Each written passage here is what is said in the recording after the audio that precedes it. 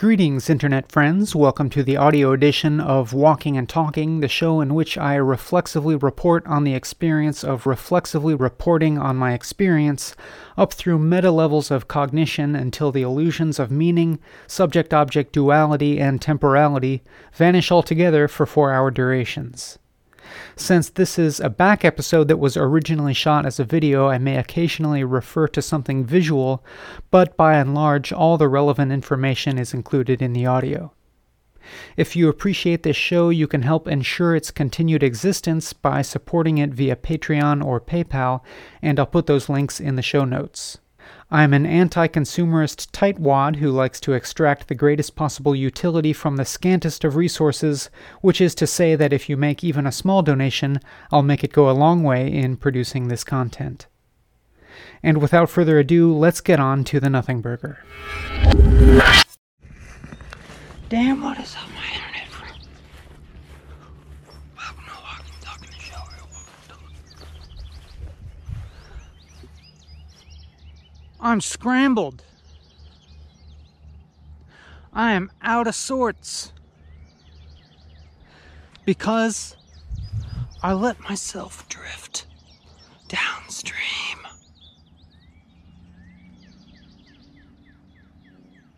I let myself go with the current. I let gravity control me. And now I'm all fragmented. I'm all in bits. As you can discern immediately by my lack of coherency. But I'm just gonna go ahead and be here in my fragmented, out of sorts frizzle and just keep talking, even though I know that I'm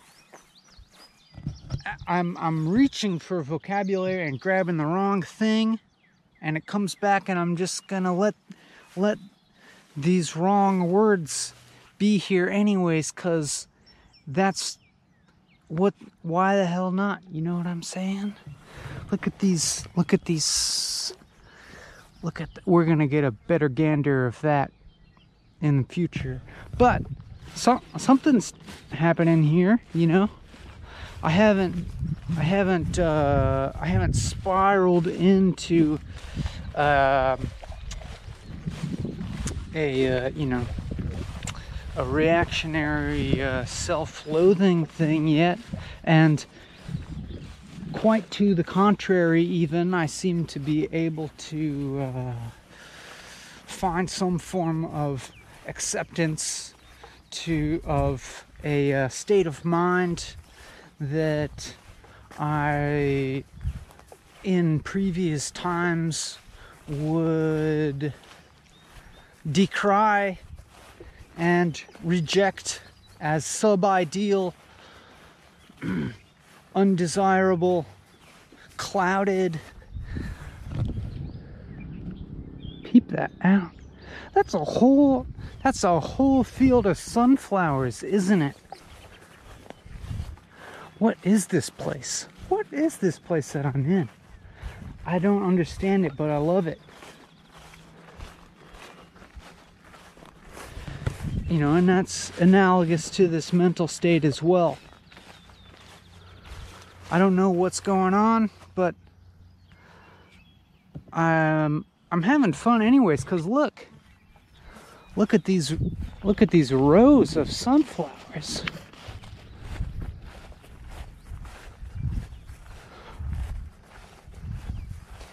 What is this? What is this weird collision?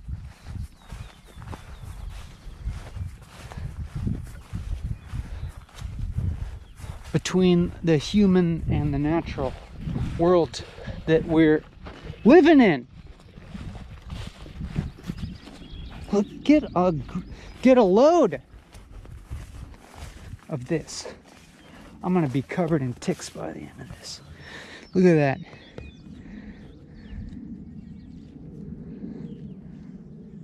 I'm tempted to like give you plant information, but I'm not gonna. just look. We can just look at this and dig this sensorial experience here without adding any layers of knowledge for the time being, even though that potential exists. Because I could tell you things about this. But I'm just resisting that for now. Maybe I will later, you know. We don't have to not. But I'm just leaving that as potential. It's sometimes even funner to talk about something in the extra level of abstract. You know what I'm saying? This is word salad, but you gotta eat your salad sometimes.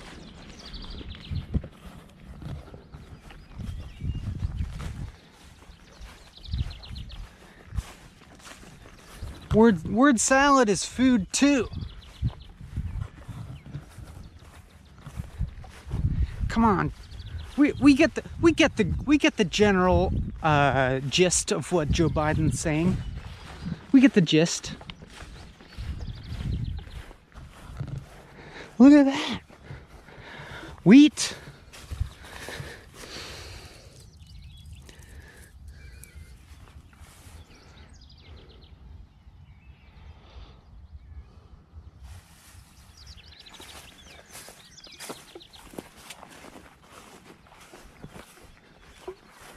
What is this place?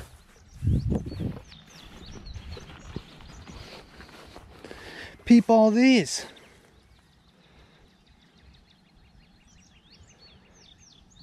Is this dog bane? I think it is. Is there a dead stalk around? I don't see any. It's loosey-goosey today on walking and talking, and that's how I love it at this moment. Look at these Japanese beetles.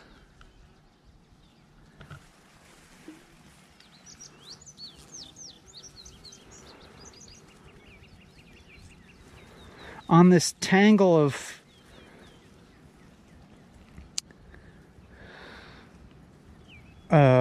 what looks to be dog bane holding everything up, all bound together. I'm guessing by like a Polygonaceae type vine, something I tend to call wild buckwheat, and when it gets seeds, it's going to be these three-sided seeds like buckwheat. And then we got pokeweed over here, another one. Poisonous at this stage, so I understand, but when it's just coming up, you know, that was a really popular food in the South. But one time, pokeweed, you know, the berries, these guys turn dark purple. These like really conspicuous racemes of dark purple berries, but they are poisonous. But people make a dye out of them. And one time at this kind of collective farmhouse that I lived at, I had this housemate, Emil. Love him to death. But could be, you know, he could succumb to lapses of judgment at times. And one day I was cleaning out the deep freezer, you know, as one has to do. You just like stuff sits down in the chest freezer, stuff sits down just in the bottom there, and you forget all about it. You forget what's in there, and it stays there for years, just taking up space. So I was cleaning out the chest freezer there, and pulled out this big bag of purple berries, and like, you know, just assuming it was some kind of edible berry, because why else would it be in the freezer? But I didn't exactly recognize the berry. It's like, you know, these are these nice purple berries, but I don't exactly recognize what these are. So I tasted a little handful. I ate a little handful, and they didn't taste good. They did not taste good. And I was still trying to place what they were, and then I was like, oh shit, these are totally pokeberries. These are poisonous. And I had already eaten, but a little handful. But I didn't feel any ill effects. I didn't feel sick or anything like that. I was fine. So maybe there's some anecdotal evidence that you can eat a little bit of pokeberries. And I vaguely remember some story. My other housemate Jason was like, you know, recounting some kind of lore that you eat like one pokeberry a year and you'll live longer, or some kind of shit like that. But anyhow, I am assuming that Emil probably collected those pokeberries and in a bag and put them in the freezer with on some kind of whim, and with the intent to dye something purple with them later on, and forgot about it and didn't label them. But no harm done.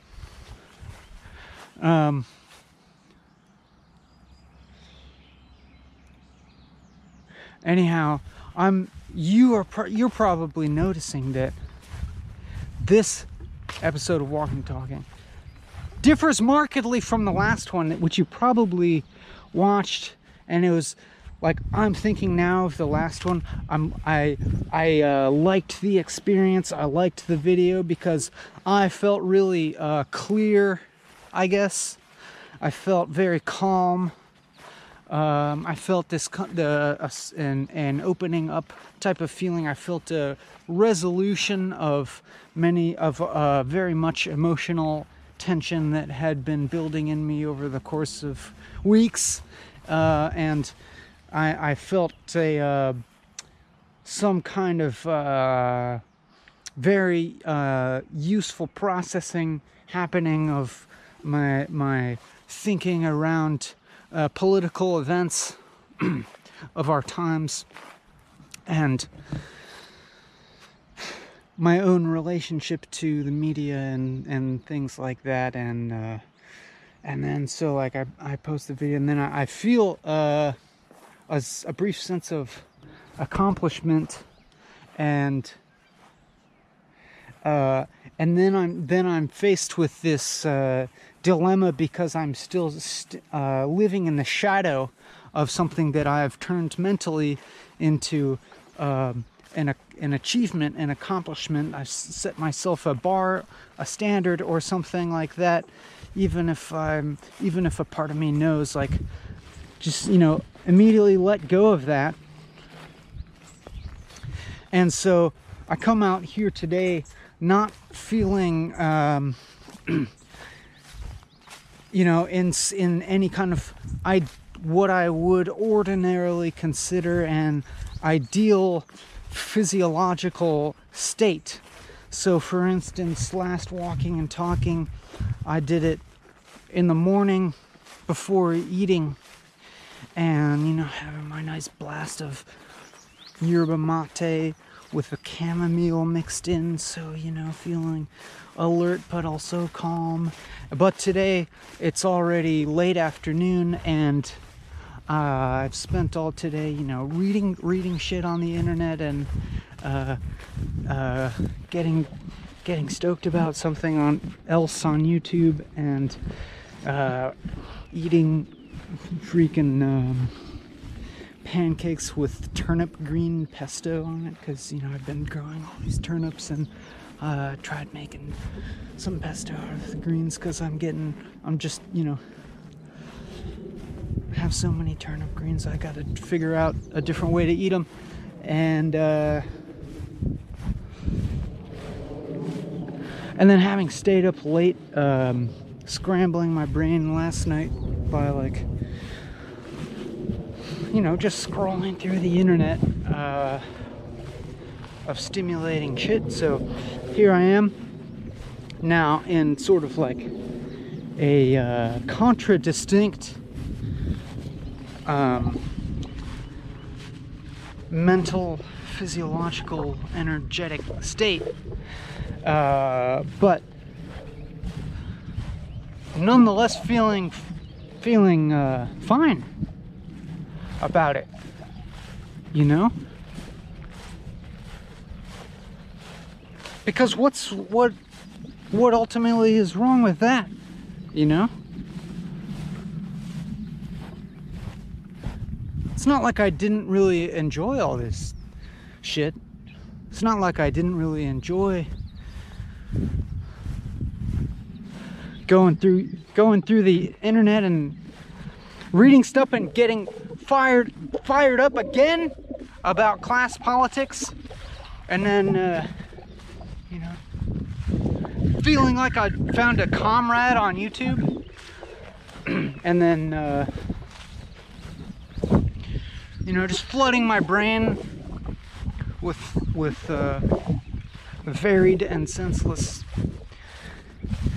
imagery and ideology and so on, and filling my body with pleasurable foods. And I'm not just talking about the turnip green pesto. That's healthy, you know. I eat healthy stuff, and then I eat some bullshit on top of that just for pleasure.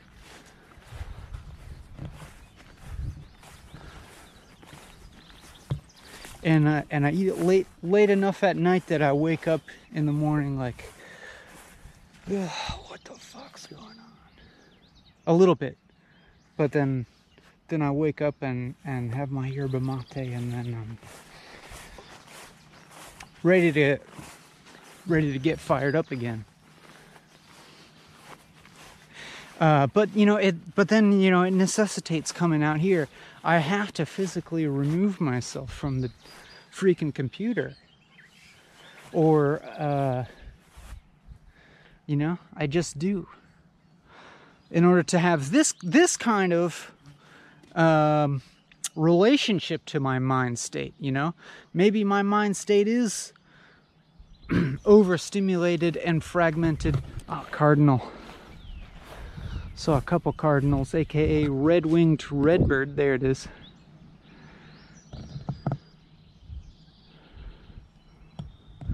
Look at that bucolic vista. I don't even care if I remember what I was just saying 2 seconds ago. I have to you know, physically remove myself from the computer in order to have this type of relationship to my mind state. One of acceptance, I guess, of you know, getting out of the rapids, the turmoil. I'm just gonna go ahead and speak fast and let myself err ERR with vocabulary, and let it come out a little jumbled, because that it can produce some interesting results sometimes when you just are reaching really quickly for words and you get the wrong one, but you get the gist, you know? You get the gist of all of this. Like Joe Biden.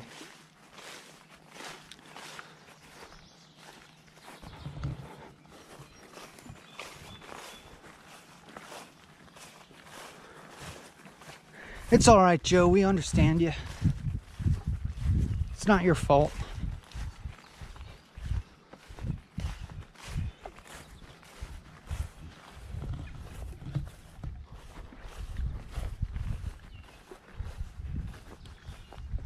Oh, but I feel like there were a bunch of things that I was saying. I don't know, but right now I'm just gonna tell you, keep an eye out for this if you're in the eastern half of the United States.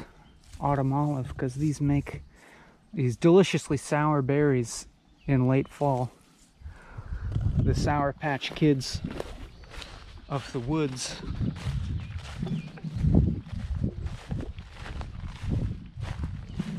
See them on roadsides and edge zones like this. All these blackberries everywhere. Just gotta wait a few weeks for these. But there's I may be adopting a bit of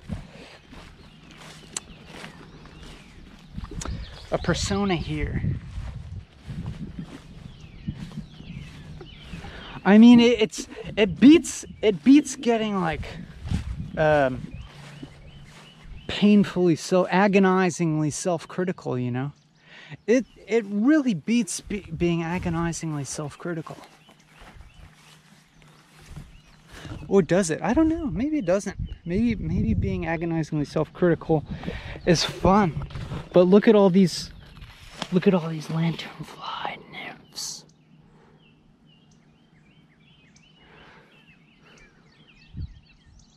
See how many of these we can kill. But as is my policy, I keep all violence off screen. Die. See, they just jump really fast.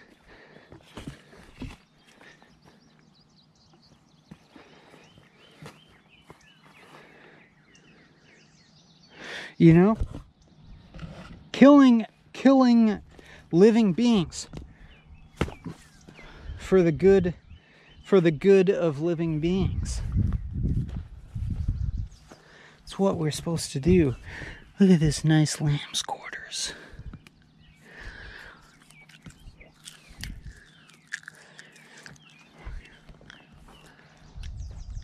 It's a wild superfood, as if you want to, you know, give it a brand name that fits cozily into our performance-centered culture today. A superfood. It'll enable you top performance because it's nutrient packed. Superfood. Don't settle for any regular food. Only eat superfoods. You want to be among today's elite? You want to compete with the best? Then you better get on some superfood shit.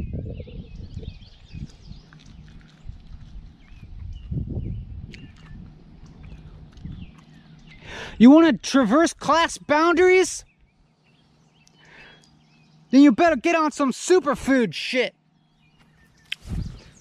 Especially when it's free and abundant, grows all around you, even in urban environments. Lamb's quarters.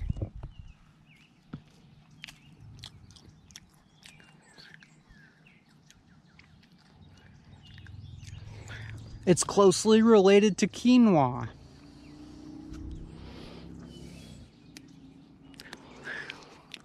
You can eat it any way that you could eat spinach.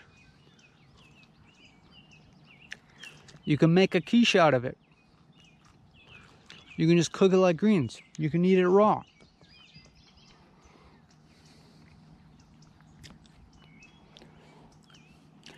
Look how much of it is here free for the taking. It's a weed. It's a weed in this field. You could go to an organic farm and they might even pay you to pull it out. Look at that. Look at that. Look at that. Look at the size of this one. Look how big that leaf is. Goosefoot. Goosefoot. It was an important food for native peoples. Look at all these sunflowers.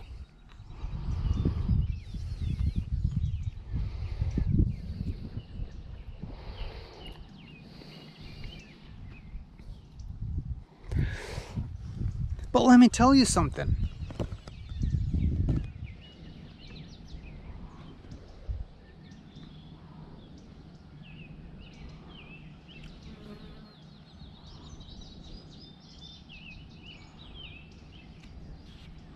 A lot of the barriers, a lot of class-based barriers in our society, you know, that keep people in shitty situations,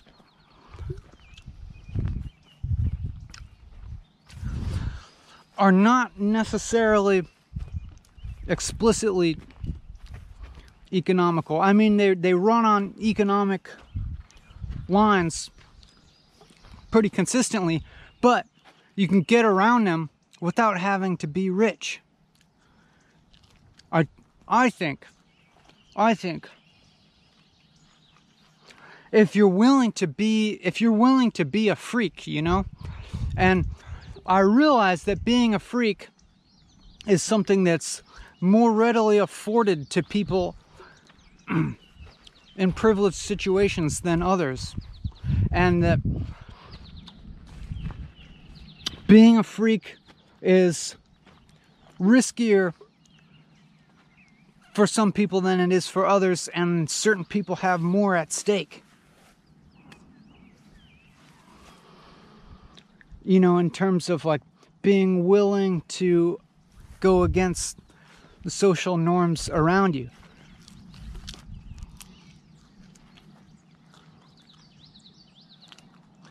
But if you're willing to go against the social norms around you and be a little bit of a freak, you might find some very wonderful and life enriching opportunities.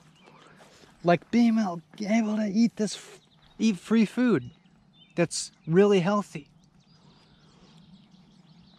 Change your relationship with food. Change your relationship with the economy.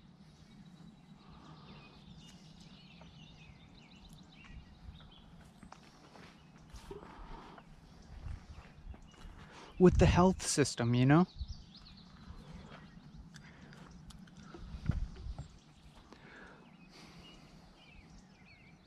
I haven't gone to a doctor in definitely over a decade. Maybe like 15 years or something. And I know that that's like due a lot to luck. Well, I mean, it has to do with everything. Whether you want to call it luck or destiny, whether you want to attribute it to my socioeconomic status. But I am saying that certain cultural factors and certain habits and behaviors can have a huge benefit in that realm. Like, you don't have to necessarily be of a certain socioeconomic status to eat this stuff if you know what to eat. And you don't have to have a college degree to know to learn what kind of wild foods you can eat. You can learn. Go check out my new favorite YouTube channel. It's called Crime Pays But Botany Doesn't. You'll love it. You'll love it.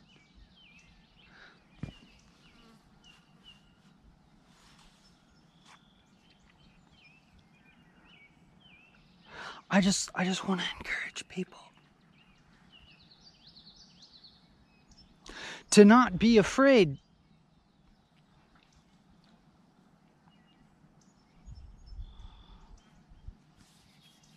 Because you can learn things that while maybe not completely and immediately, completely liberate you from economic necessity, it can, by degrees, liberate you. And also, by degrees, kind of liberate you from what our society predominantly values. that stuff is mutable.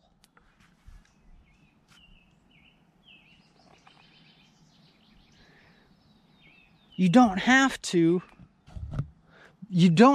value yourself along the same terms that the dominant society values things.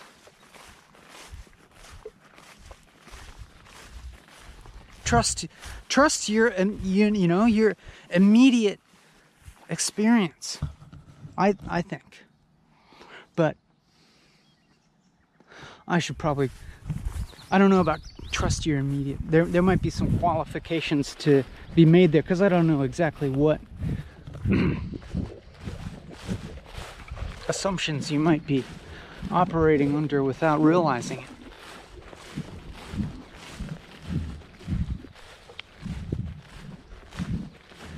Now my mouth's kind of dry.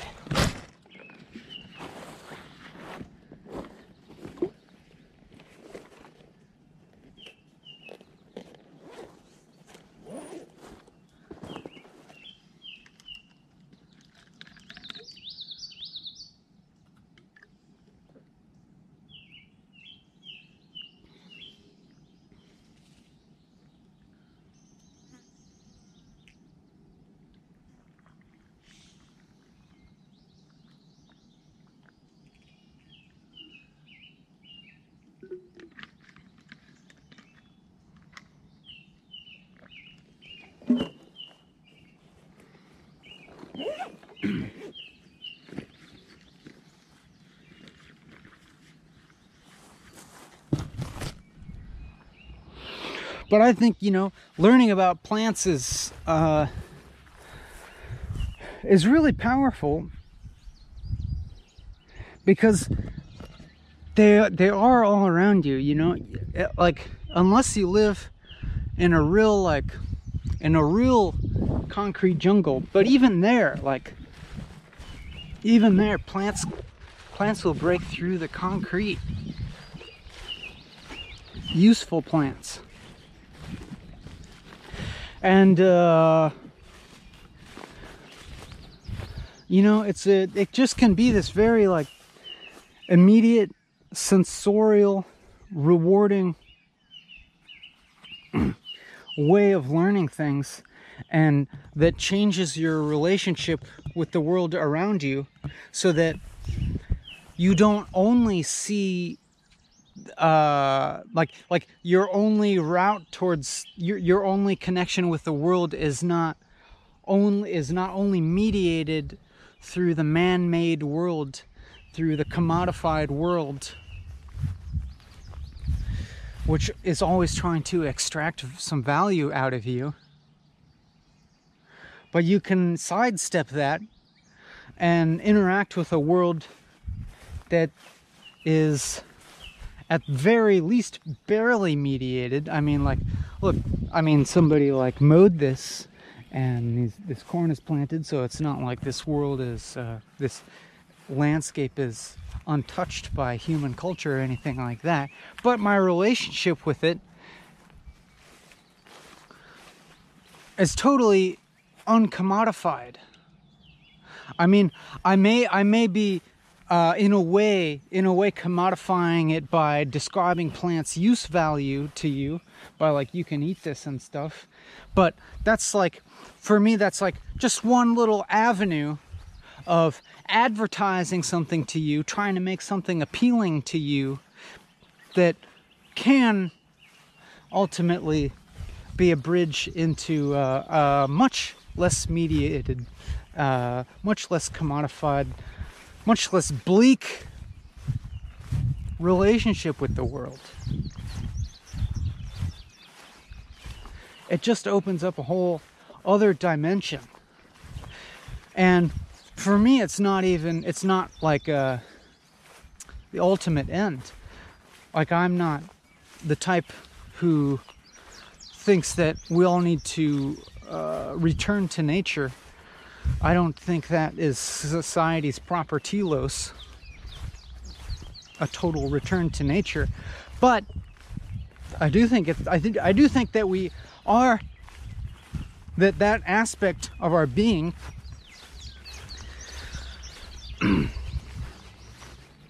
is repressed in most modern people, and that to return and repair that connection makes a much stronger basis of being in the world that can allow upward growth and transcendence, resting on a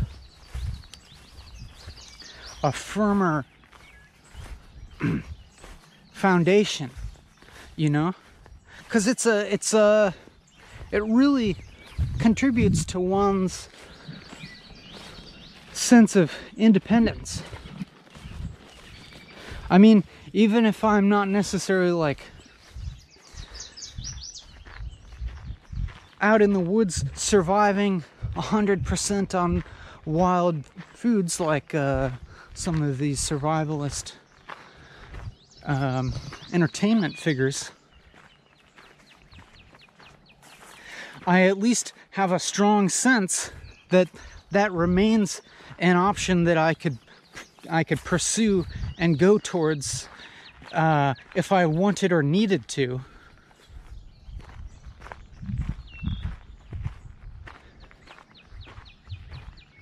And having been fortunate enough to connect with some other people that have gone further in that direction than I, and have developed those skills more than I,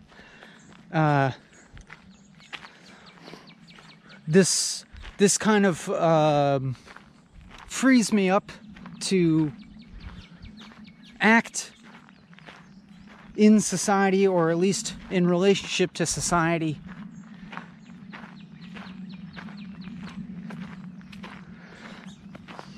in a non need-based way. I'm not I don't feel beholden to what the fuck? Asparagus? Is this asparagus? I didn't know about these little guys.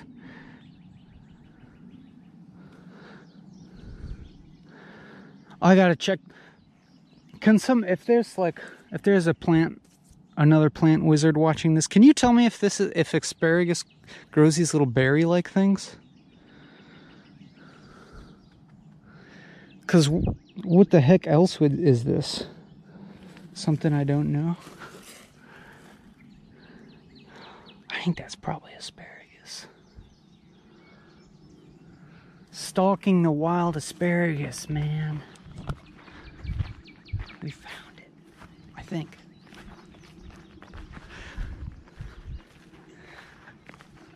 I mean, it's just one component of how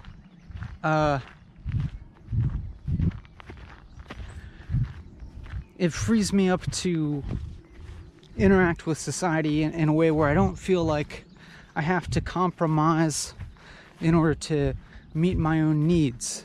And I recognize that I fully recognize that there are many other aspects involved in that it's likely that I'm at any given time taking one or more of those aspects for granted and not realizing some of the contextual conditions that allow for me to do what I'm doing. I mean, it may be possible to, maybe it might be impossible to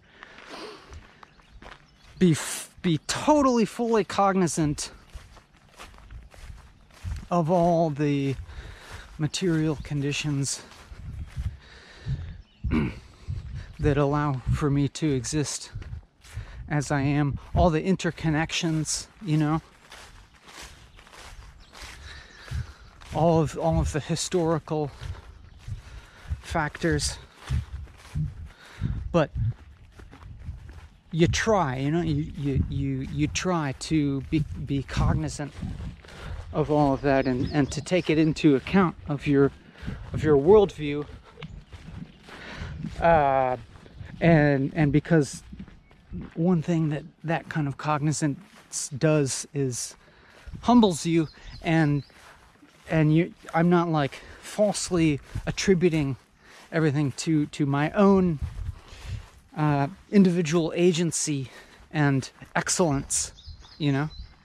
And if you are 100% honest about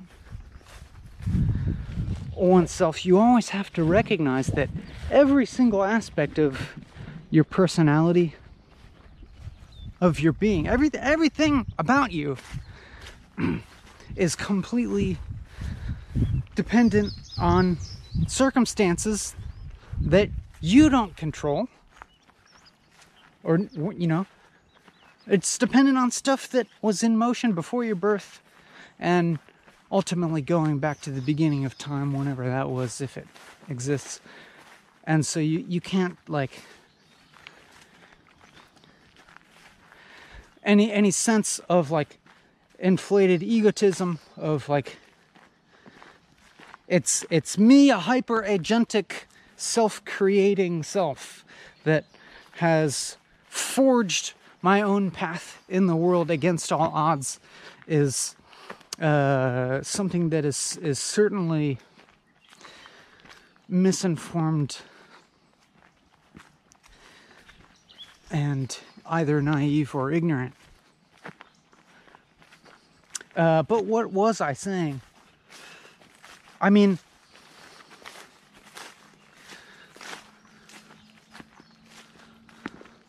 so that in some way feels like some kind of big disclaimer or something, or just some kind of like some kind of asterisk looming over what I'm saying. But nonetheless, if I may proceed under the illusion of the possibility of free will and agency, then I'll say that I desire to impart to you the inspiration and encouragement to be a freak to some extent, by which I mean to follow to orient yourself towards the most true and the most good and the most beautiful possible expressions of your life, even if they seem opposed to the cultural currents around you.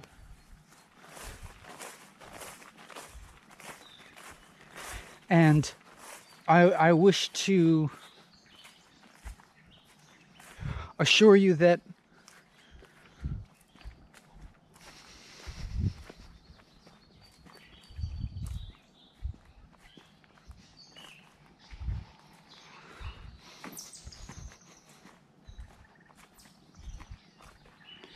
while that might not necessarily be easy, and that you may face, every single person is going to face different obstacles, whether they be material or social.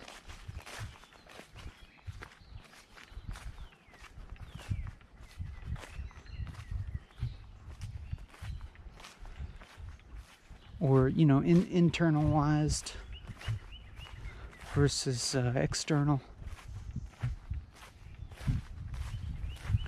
That those barriers are worth overcoming, and in this process, other things will open up for you that you may not have anticipated.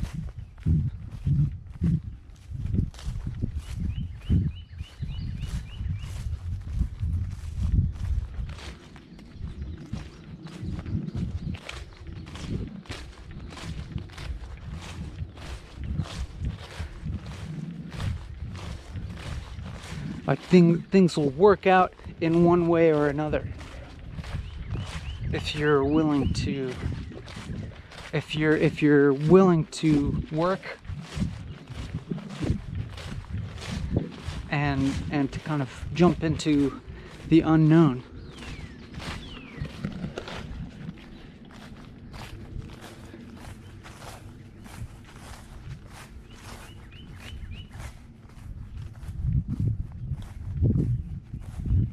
But when I say work, you know, look at this lanternfly nymph. It's at its Darth Maul stage.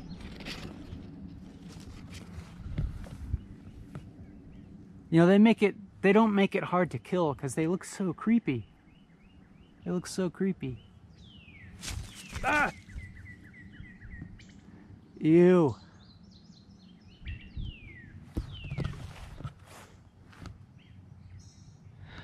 Just to provide you some context as to why I'm killing these insects, it's because they are this highly invasive pest that is killing trees around us.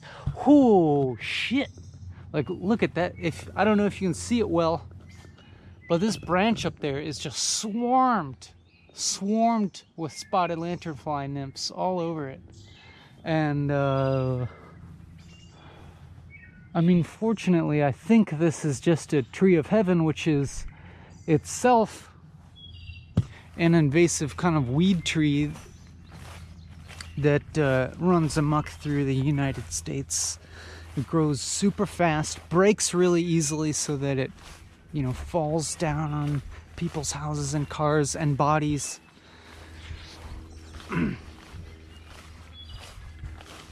But is also favored by the spotted lanternfly, which is like sucks the sap out. I think they like drill in there and suck the sap out, and they just create so many holes in the tree's bark that sometimes they die.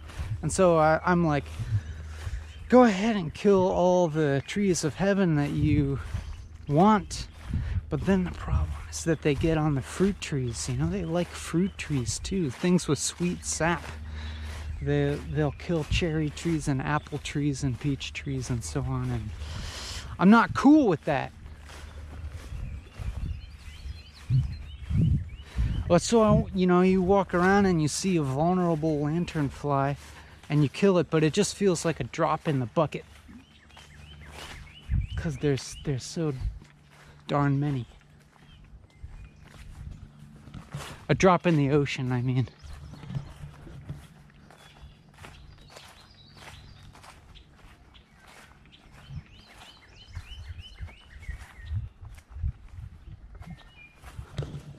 But, so I'm like, I'm at this place, and I've been here once before, and I'll show you some other segments of it that are really quite amazing. But I think that this place just kind of happens to mirror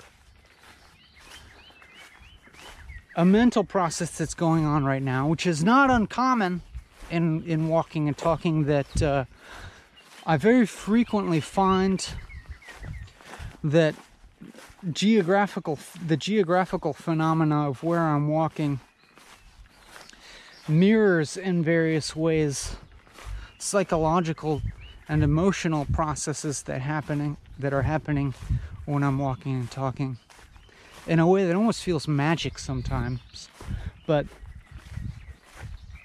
or at least feels like trans-rational, and definitely lends at least some like circumstantial evidence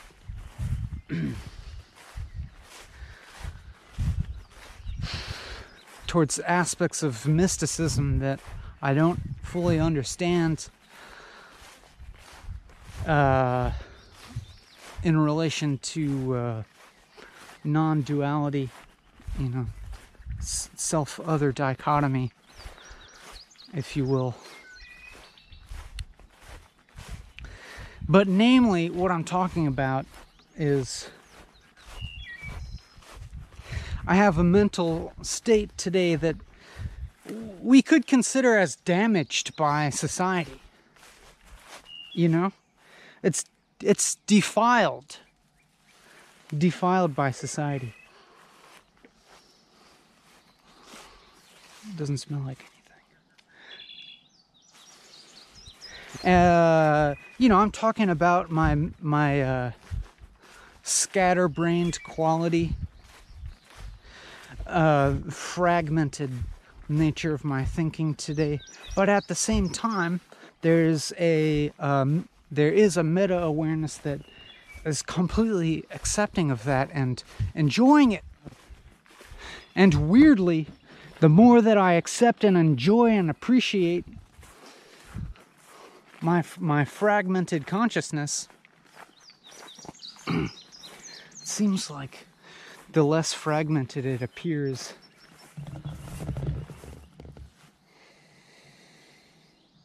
And so I'm saying that there's a corollary in this geographical location, and that this is like this is a state game lands, and as you will see later, this is a piece of land that is highly fucked up and scarred by human society, and yet at the same time it's pretty damn beautiful and unique. And if we are able to conceptually and emotionally transcend this dichotomy between culture and nature, and not completely vilify the human-built world,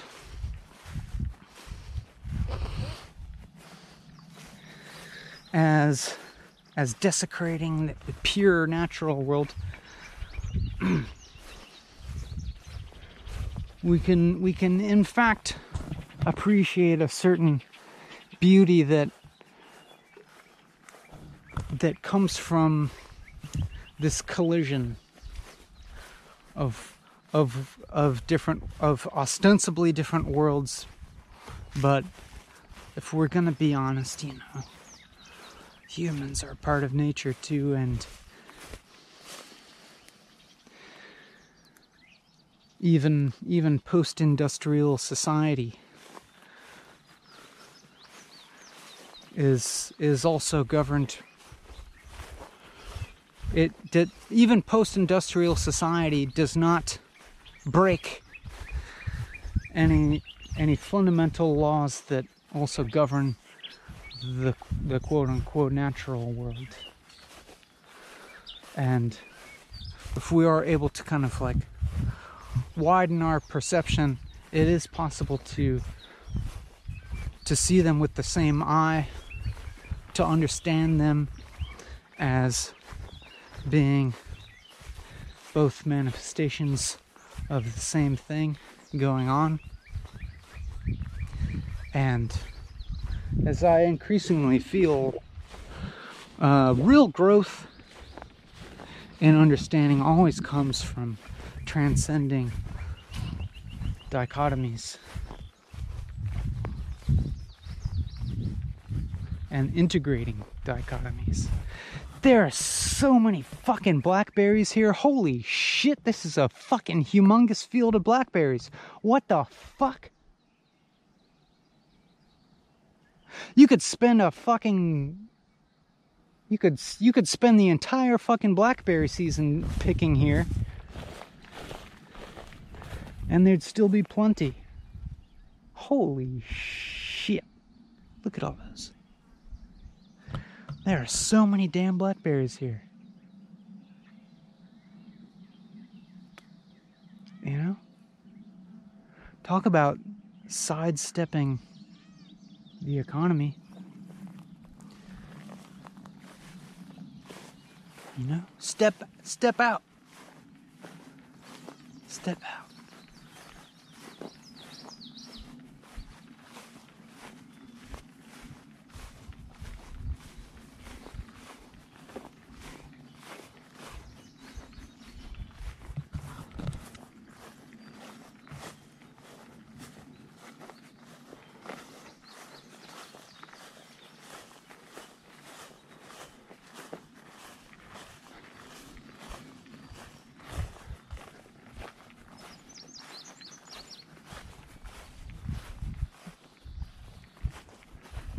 But anyhow, let's go ahead and walk out of this more plant-based zone and get into this collision that I'm talking about. And I say plant-based in slight mocking of this term, which is you know, a plant-based diet is much more congenial to the athletic performance kind of consumer market than is saying the word vegan. Because you say the word vegan, it's like way unsexy, because that's moralizing. And I understand that. And then you say plant-based, and it's like it's a plant-based diet because it boosts your athletic performance. So you can win the fucking triathlon and be superior to all those other fucking meat-eating losers.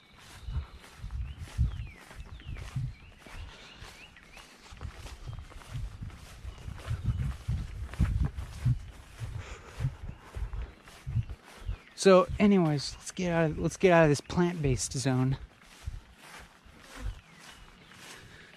and get towards the post-industrial ruins.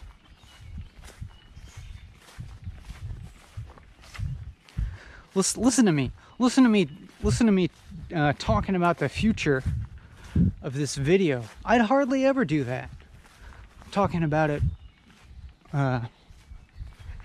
exposing the fact that I sort of know where I'm walking here and what we're gonna see, and giving you intimations of what we're gonna see.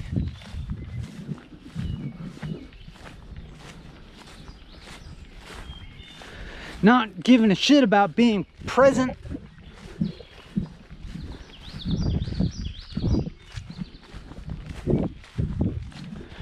You know, I can't, these days,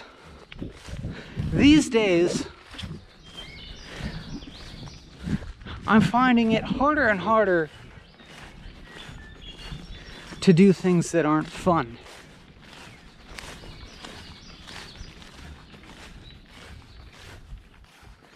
And this is really fun for me. This is what I mean by fun.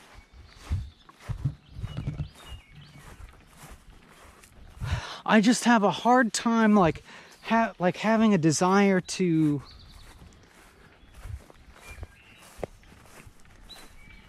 like compete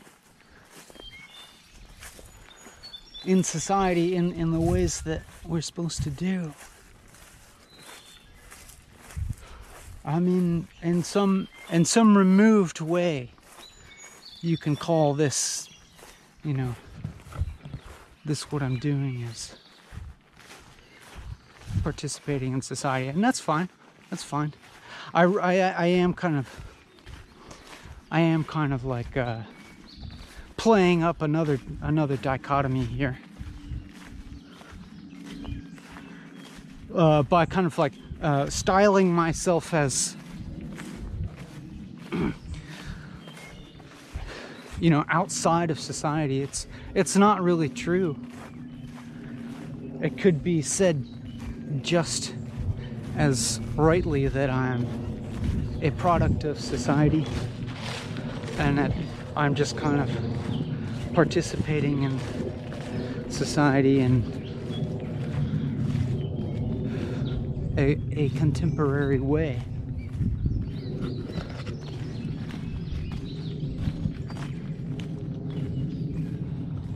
Oof, my stomach kind of hurts probably from eating too much raw turnip greens.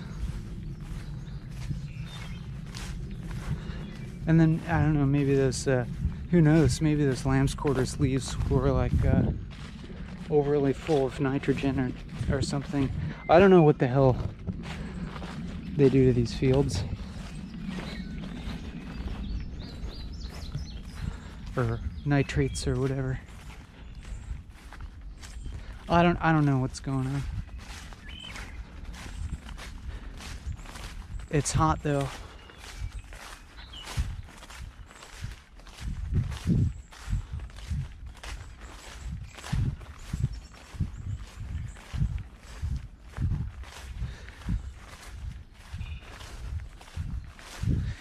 It's hot, and I look back in this video. I look at my memory of I access my memory of the past hour or so and form this conception of a persona that has manifested, and feel more or less neutral towards that conception of a persona.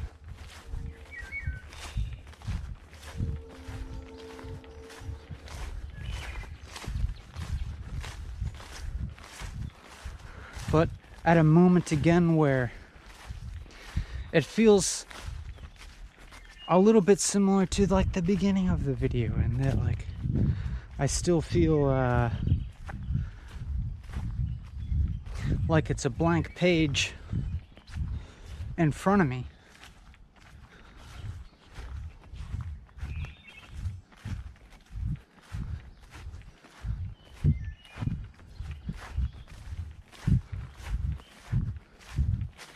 And maybe even in some of these gaps, I feel like a note of distress, of a distressing note of, what if you run out of energy? What if that yerba mate is gonna run out and you're just gonna be boring to yourself and to everybody else? But see now, yeah, and then I don't know where to go now. And then sometimes I get a fear, as if that little nugget of doubt, a little nugget of doubt, has entered your pristine psychological ecosystem that was doing fine before. Now you've got this kernel of doubt, and it's gonna spiral into a horrible experience. But while I observe that, and as I remark upon it in this moment, what's happening is that I'm just enjoying speculating on that possibility. And in that enjoyment of speculation, I'm like, even that possibility I don't feel afraid of. And then the fact that I don't feel afraid of that possibility of spiraling into negativity, it's like I don't spiral into negativity, and I even like relish like looking over the edge of that cliff. Look at this poison ivy. Here's something to know. Recognize your poison ivy because it grows up the tree. Look at it. Look at those vines. Look at those shaggy vines growing up the tree and then sending out branches so that it just looks like a tree branch. But you walk through this and let it brush against your face, you got poison ivy. It's tricky like that. And it's got these berries on it, but it doesn't always have berries on it. Peep these leaves of 3.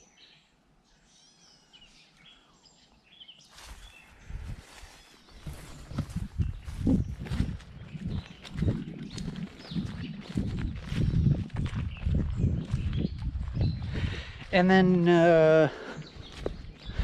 well, but something that is happening is that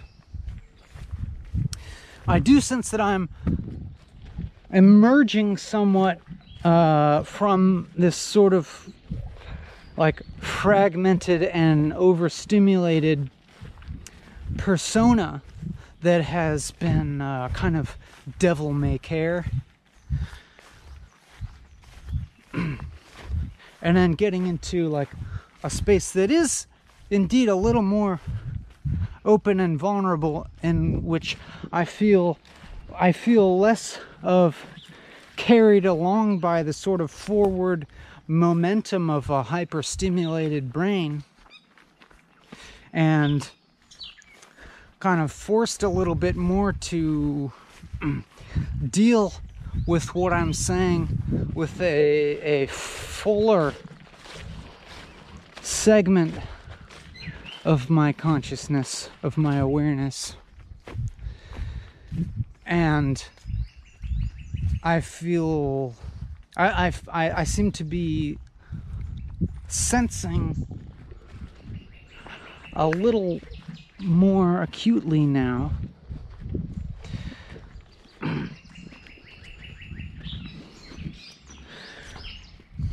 the kind of unknownness of what lies in my immediate future in terms of thoughts.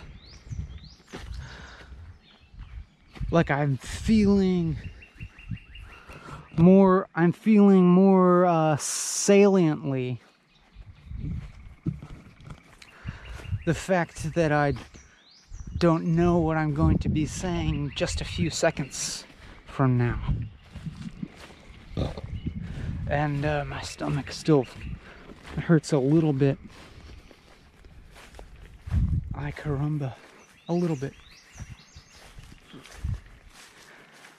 And then I burp and I'm like getting that turnip green pesto flavor. Little too much raw turnip greens, you know what I'm saying? It's like some brassicas maybe are better off being cooked a little bit. Frogs, listen to them.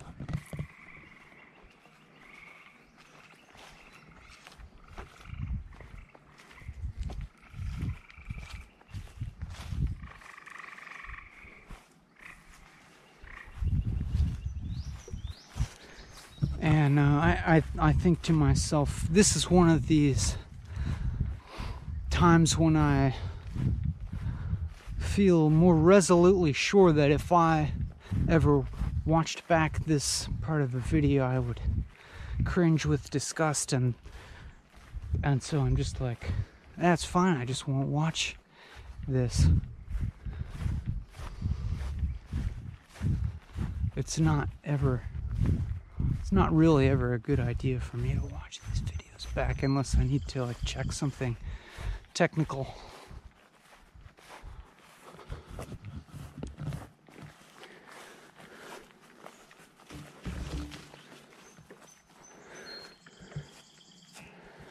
But yeah, here's when we get into the juicy part, geographically speaking.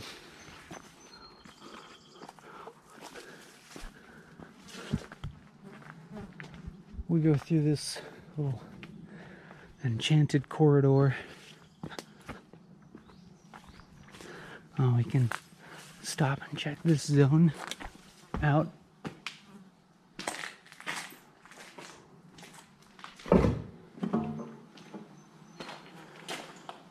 It's a wonderful ambient buzzing of swarm of flies in the air.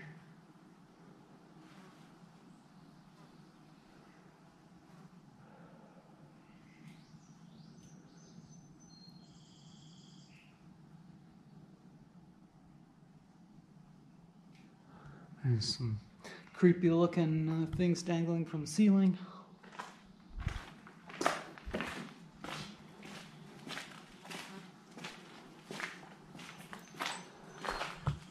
And thoughts go through my mind. Decision making, analysis.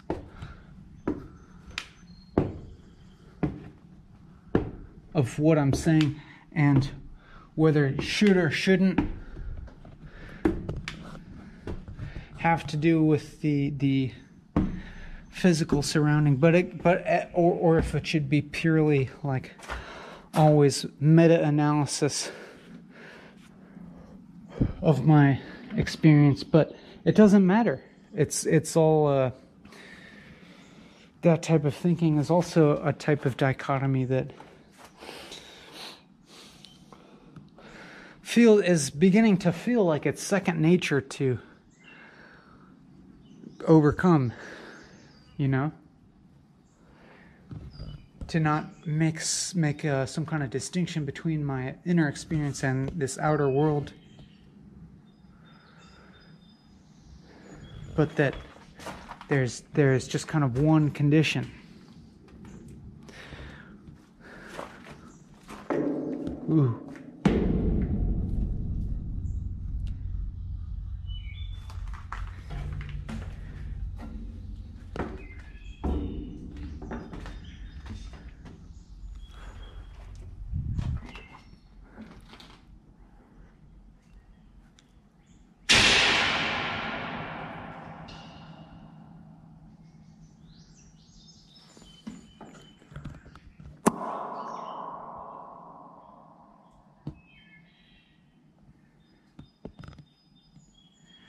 Damn!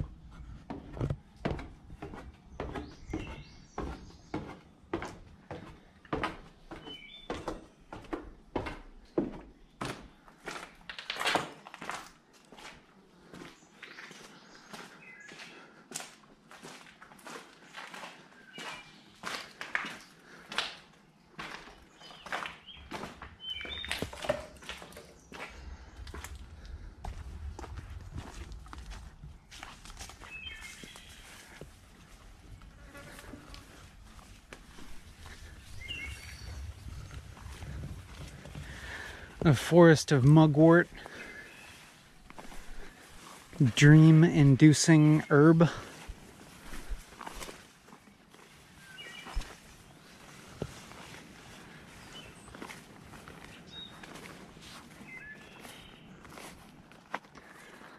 This is what I'm talking about.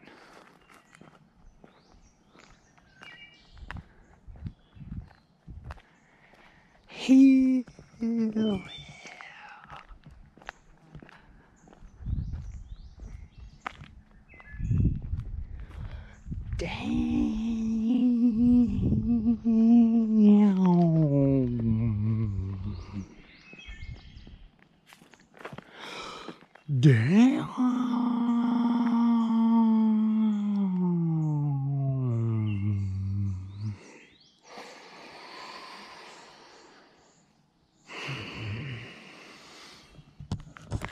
This is like a new kind of like yogic practice where you say down really long. So just take a big deep breath, inhale, and then say down.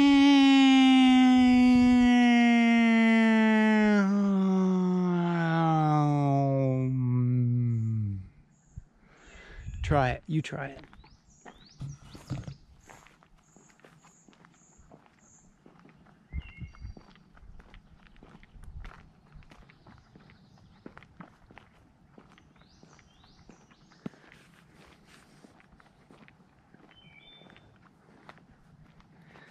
Look at this critter.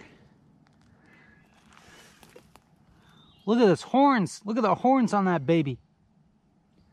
Hanging out on some milkweed.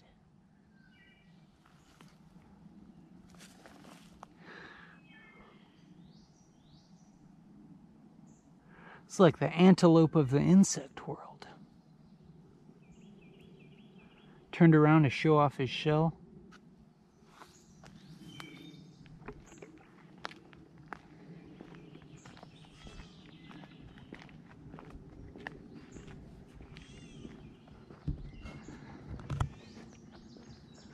Wouldn't you love to live here?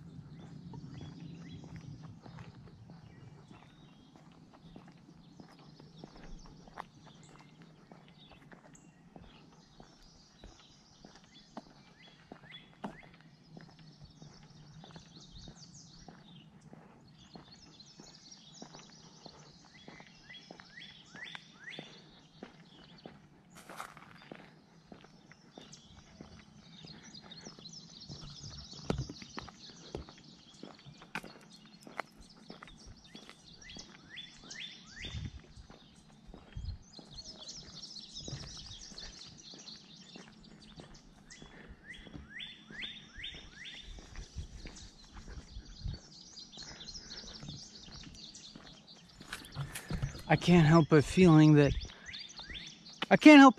that watching this video is like an inferior version of being here.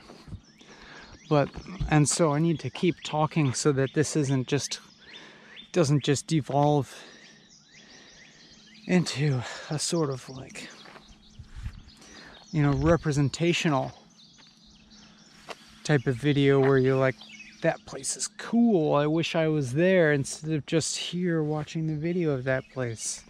And so I have to keep talking in order for this to be something generative and about itself, and to beckon your attention to your immediate situation in a more congenial way. You know what I'm saying? You know what I'm saying? Like to be where you're at and maybe be free from the desire to be somewhere else, the desire to be on the other side of that screen, which seems like what most of YouTube is about, is like inciting the desire to be on the other side of that screen, and thereby keeping us stuck in our seats, glued to the screen, watching those ads. I don't know about you, but I cannot tolerate these YouTube ads. Like 1 second of one of these advertisements just like is so disturbing to me. I always use ad blocker. And I know at times I've monetized some of my videos, and maybe at the time of this speaking, maybe it's like my sitting and smiling videos are monetized, but not the latest walking and talkings. I think that's the current state of things.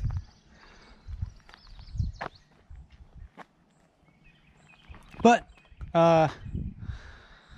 the perfect opportunity to mention that if you want to help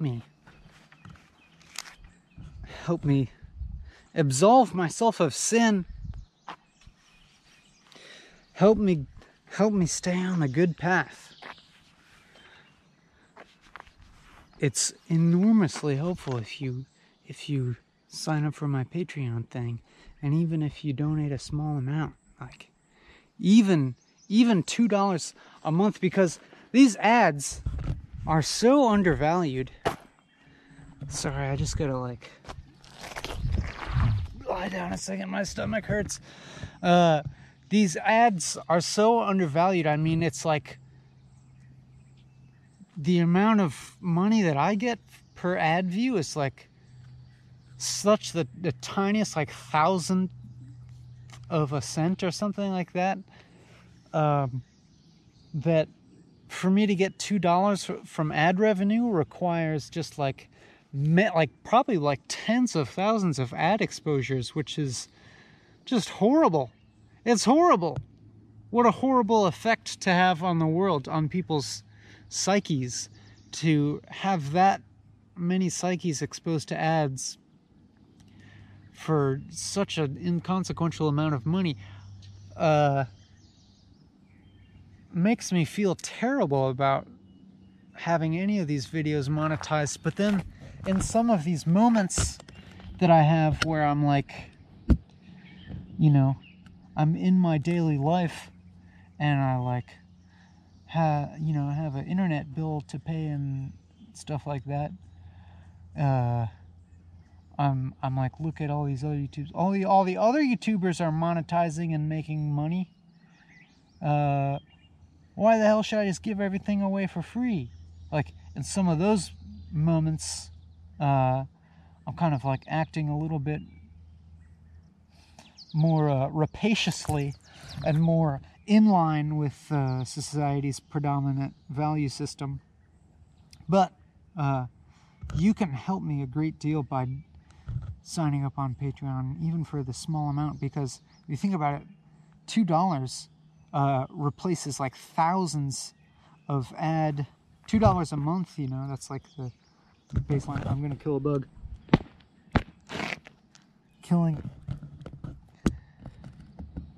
Killing Darth Maul insects from a reclined position. I'm a crusader for good. I'm an eco-warrior, as you can see. But like, if you sign up at the lowest amount, $2 a month, you can replace like thousands of ad exposures and just it honestly, there's no excuse for me to monetize any of these videos, but I'm just saying, in my weaker moments, which I have, or like my moments of like confronting more immediately my material conditions and being more proximatous to the way that capital flows throughout our society, at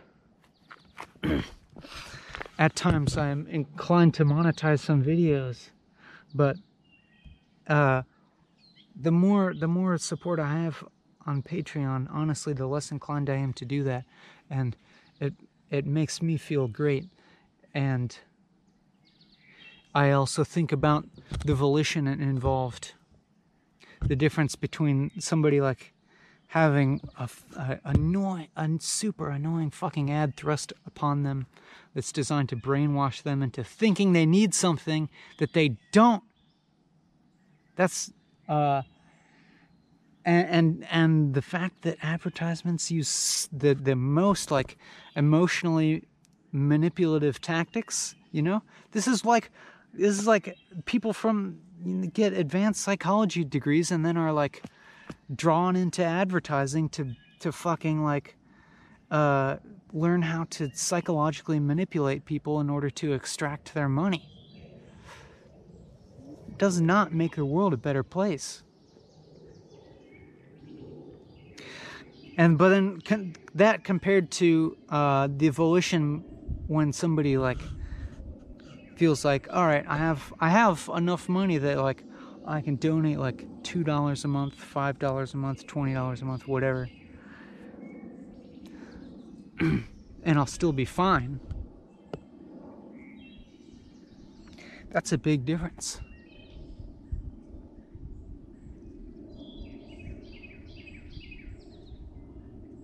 You like it? Do you like how manipulative of a salesman I am?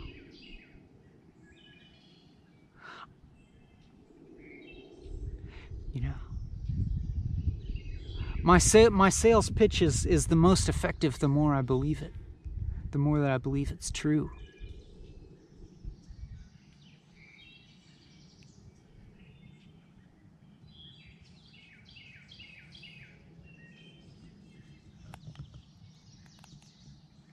But what do you think about these advertisers? Do you think they believe it? Do you think they believe what they come up with in their ads? I kind of feel like to some extent they must, like people that work in advertising must convince themselves. I mean, they must kind of be so inundated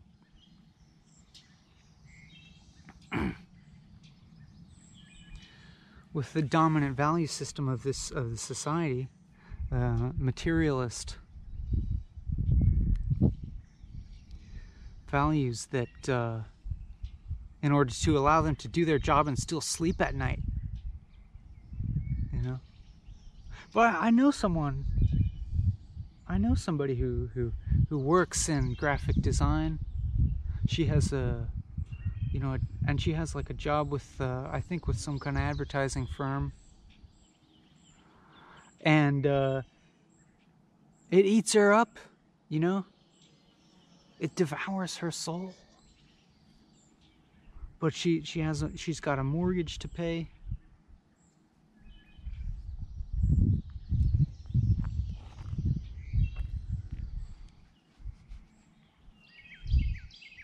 So I'm capable of being sympathetic to that situation, I guess. But, you know, the more people that kind of like drop out of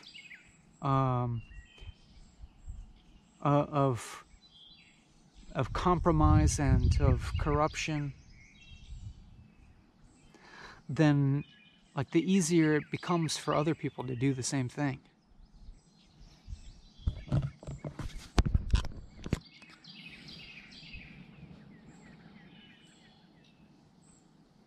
Just imagine a world that is like where people are, I don't know, maybe I don't need to go on this utopian rant, because the danger in going on this utopian rant is of the danger is falling for a certain kind of trap of dualism, you know, of a simplistic idea of the good, and of creating a dichotomy between some non-existent good society versus the present evil society, which, you know, it's true enough, I guess.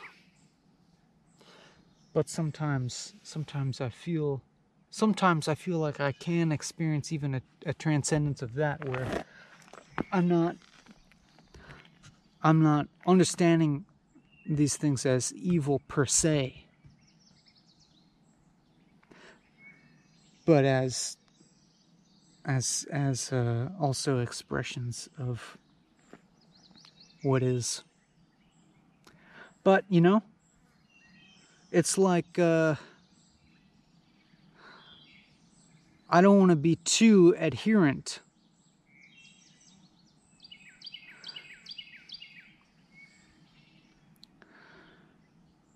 to my idea of ultimate truth, to the extent that I'm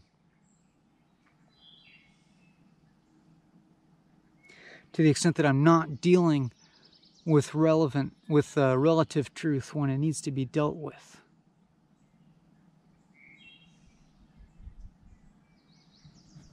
There's a bug here that is like vibrating. It is it's like shaking back and forth. And also, this is a very weird bug. I gotta get like a macro lens that I can stick over. I gotta buy that. I gotta buy a macro lens that I can stick over this GoPro. As soon as I get home, I should do that. Because look, this bug, you probably can't see it because I can't focus that close up, but this thing is crazy looking. Alright. Macro lens is going to be the next frontier.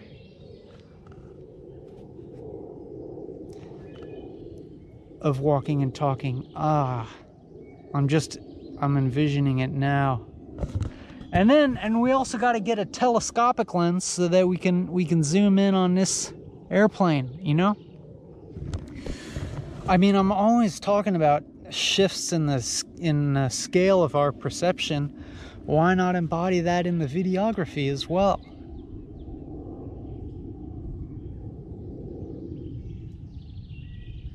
All the more reason to donate to me on Patreon. Help me buy some lenses that I can stick on this GoPro. I know they exist.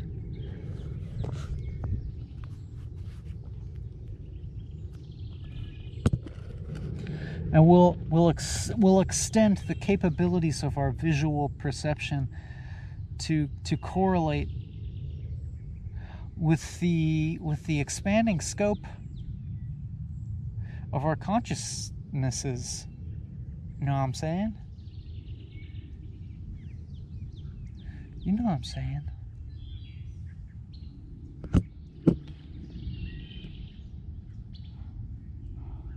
Even though it's hot, like, this kind of feels the kind of warmth radiating off of this concrete. It's kind of nice. It would feel really nice at night, I think, to just like lay on this warm slab when it cools off in the air.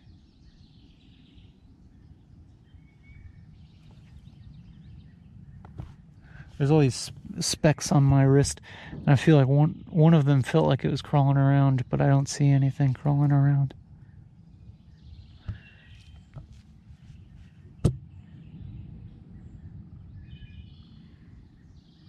Frogs.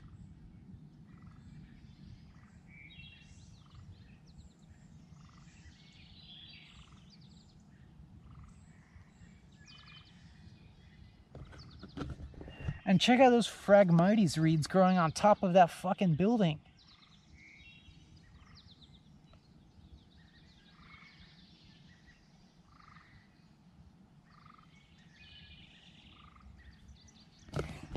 Is this a fucking post-apocalyptic dreamscape or what? If it ain't, I don't know what is.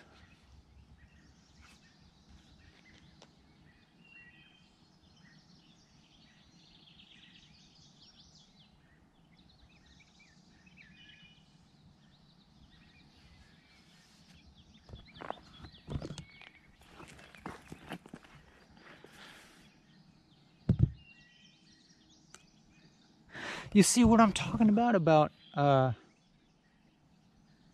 accepting and finding beautiful something that might conventionally be thought of as ugly and undesirable.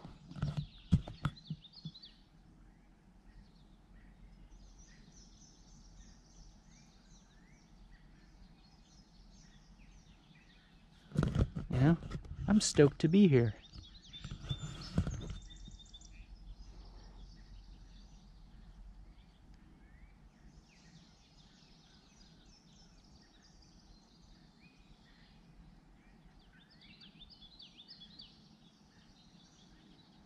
This place like provokes the mystical for me.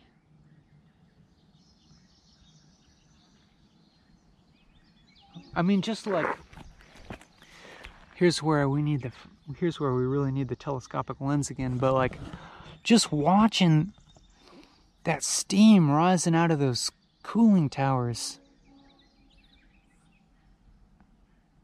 I could just watch that all day.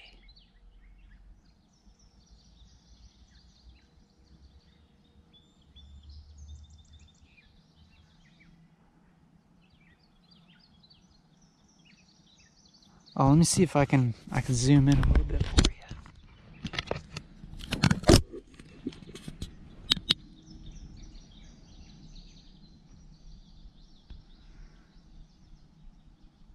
you. Are we still going?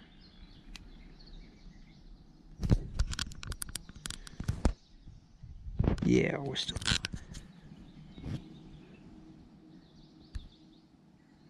Trying to figure out how to zoom. Come on.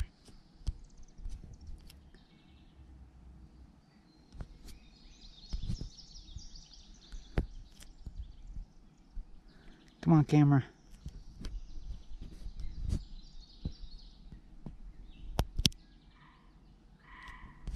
Woo.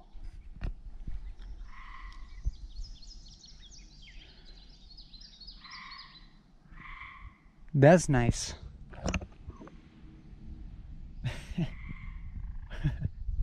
Screaming. A frog's in there screaming.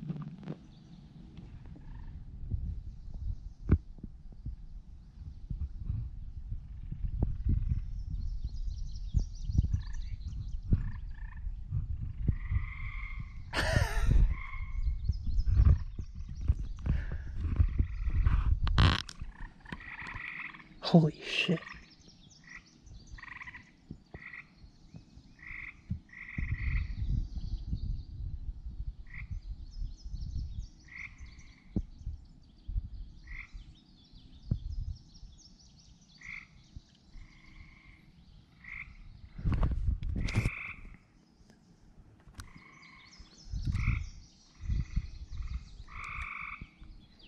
You just sit somewhere long enough. You sit somewhere long enough and like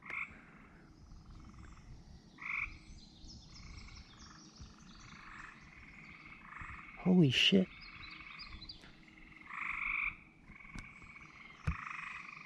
Guess it's that time of day.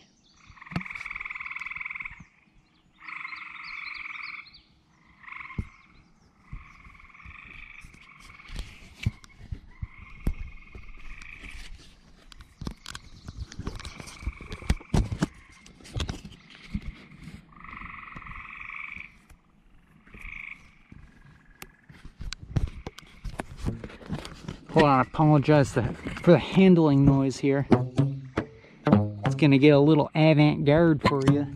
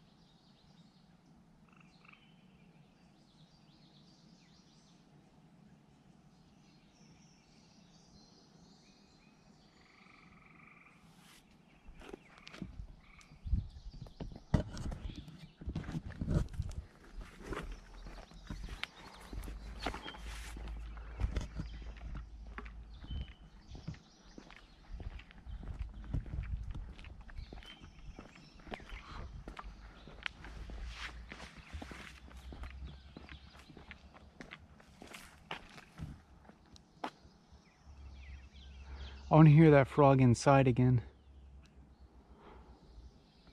Inside that stairwell.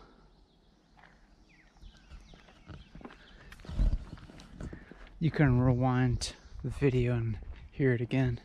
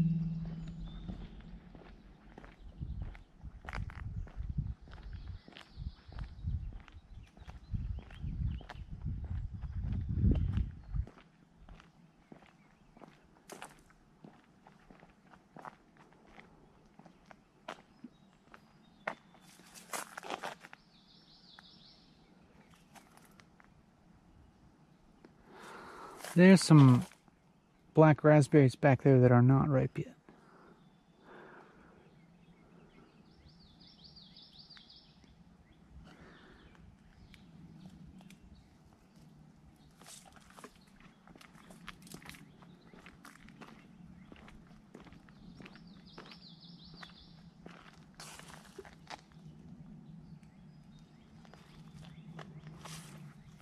There's a lot.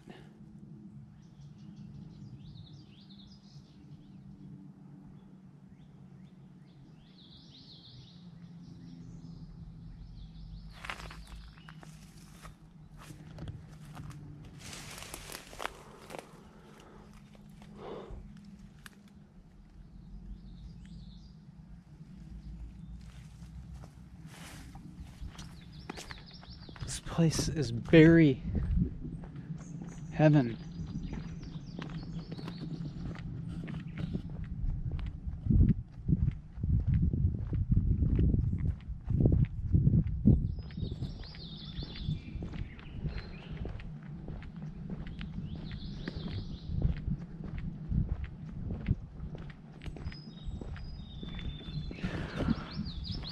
Should I keep talking? I guess I should.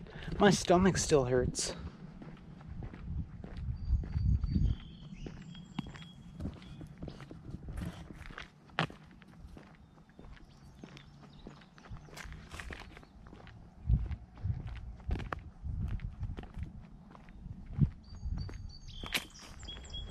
I'll try to keep this video as being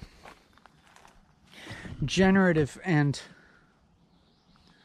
relative to you and your position rather than merely representing my position.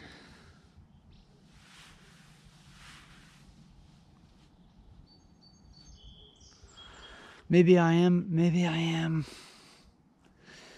losing energy. The yerba mate is wearing off and my stomach hurts.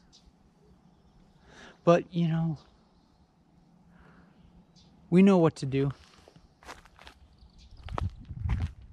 Just keep walking and talking. That's all.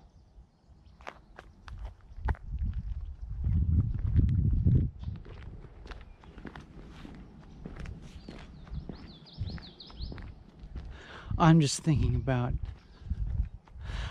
you know, what I was talking about earlier about accepting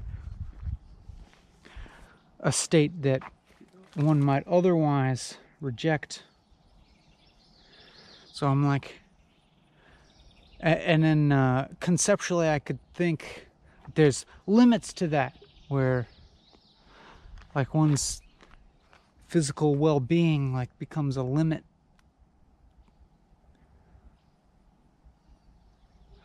And it's not like you can accept something that's threatening your physical well-being. But here, just having a minor stomach ache and a little bit less energy, maybe there's less energy. Maybe I can summon it by it. Okay. I'm gonna lay down again for a moment. Look at that. Look at what the fuck? I can't believe that that's an architectural feature. Like, to get to that stairwell, you gotta go outside the building and around that little ledge. What was this architect smoking? I love it. I want to go in there. I want to live here. Ow.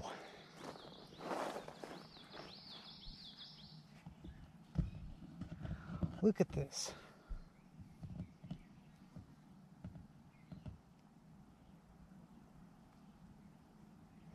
I have a stomachache, so I have an excuse to just lie here and admire this beautiful building.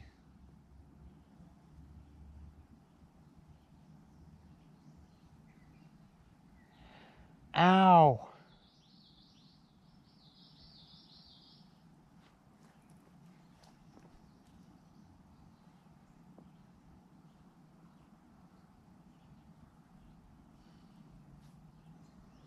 That's the greenhouse up there.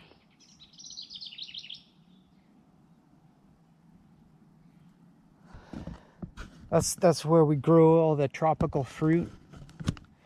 You grow all the tropical fruit up there,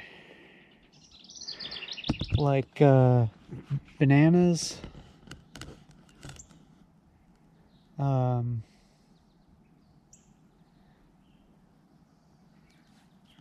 mame sapota,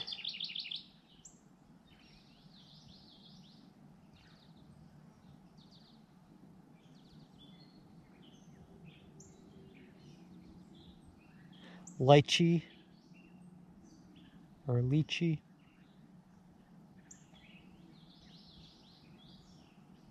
kiwis,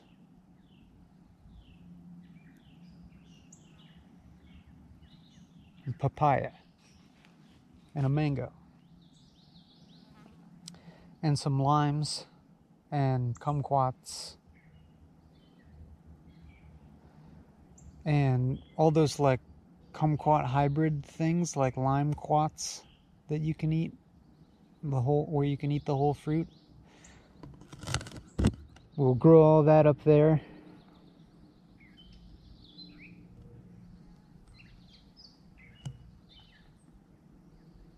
And to get out there, you go out the little door outside the building, around the curve, through the door and up the stairs.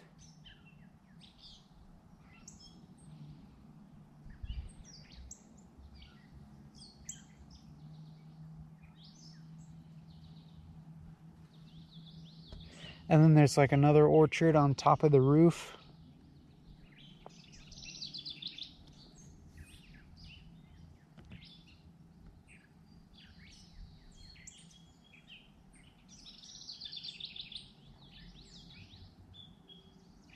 That's a nice big picture window there.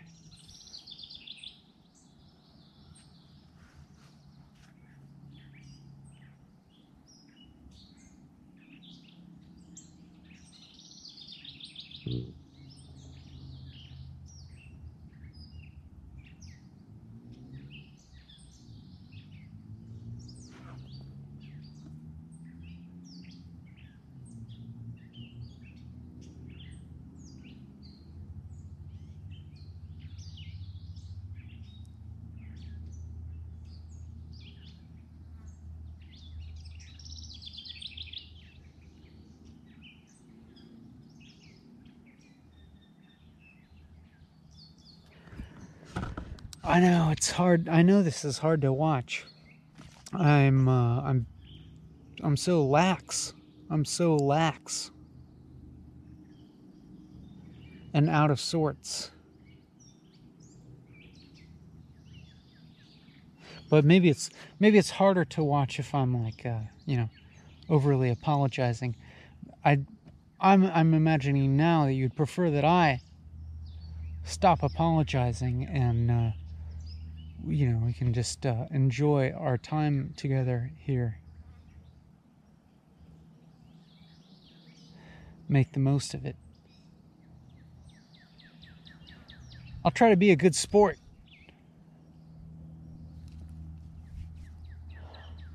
We are in paradise after all.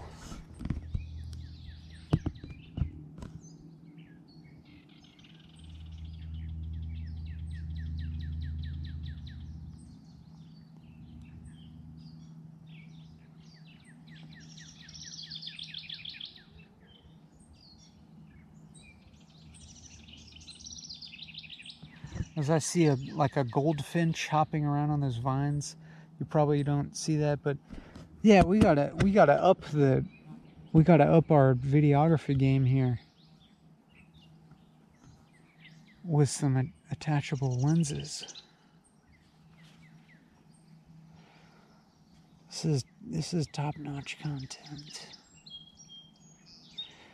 All right, I'll get another wind. I'll call forth a second wind.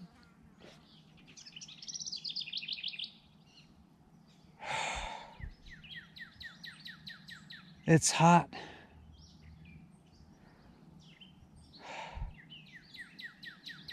I shouldn't lay here too long or I'm gonna like want to fall asleep. Let's call forth the second wind of energy.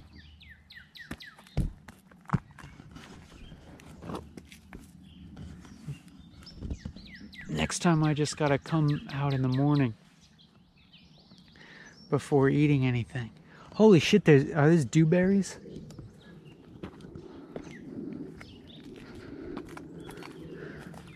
Look at these.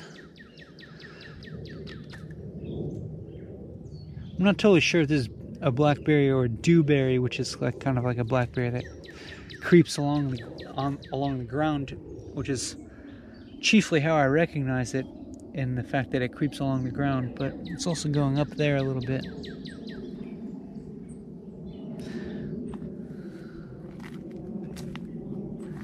Maybe it is a dewberry. Look at here. Look, they all have that outside little ledge. That's fucking nuts.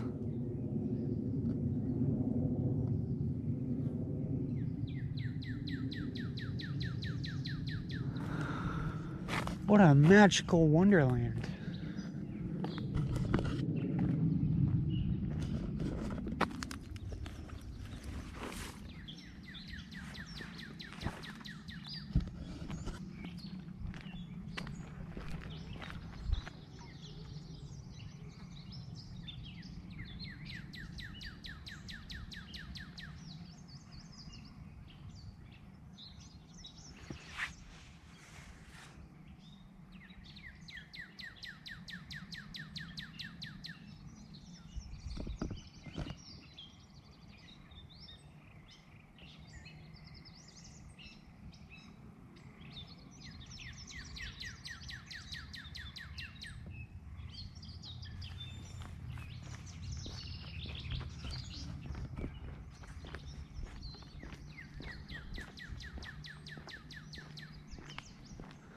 I feel as if I'm testing the boundaries of my laxness in this video.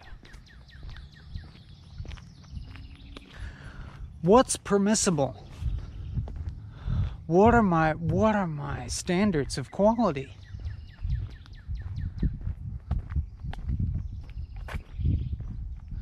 What range of physiological states may I be accepting of, and which ones are to be resisted? For instance, I'm resisting the urge to keep lying down.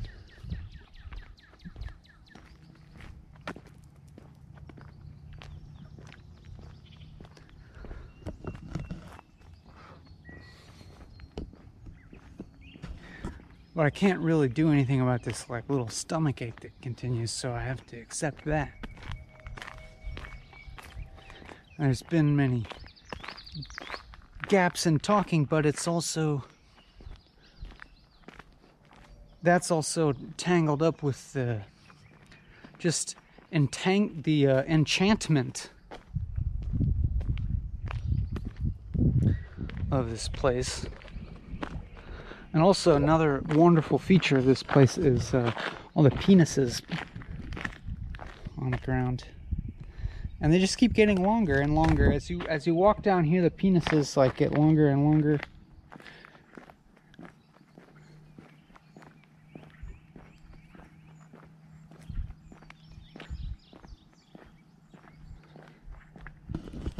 So you know we're going in the right direction.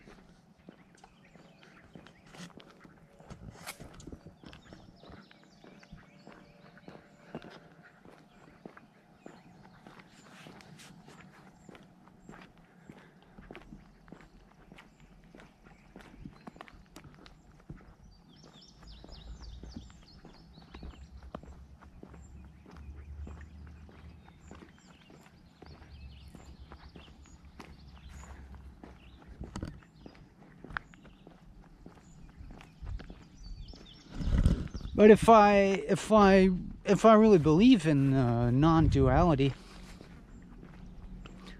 of self versus world, then maybe it's would follow that it's okay for me to succumb to the enchantment of this place, to allow myself to be swept away by it a little bit in this video. If I can figure out how to recognize that as not other than, what the fuck? What the fuck is this? Holy shit. This is a goddamn time machine. Holy shit. That is a fucking time machine if I've ever seen one. Holy shit.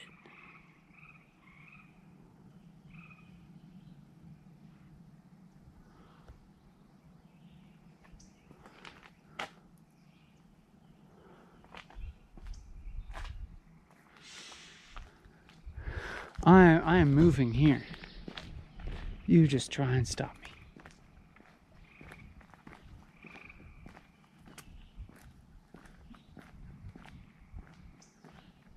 me. You know, if we can kind of recognize what's going on with this enchantment as being not other than the ostensibly inner experience that I seem to always want to privilege in these in my narration of these episodes.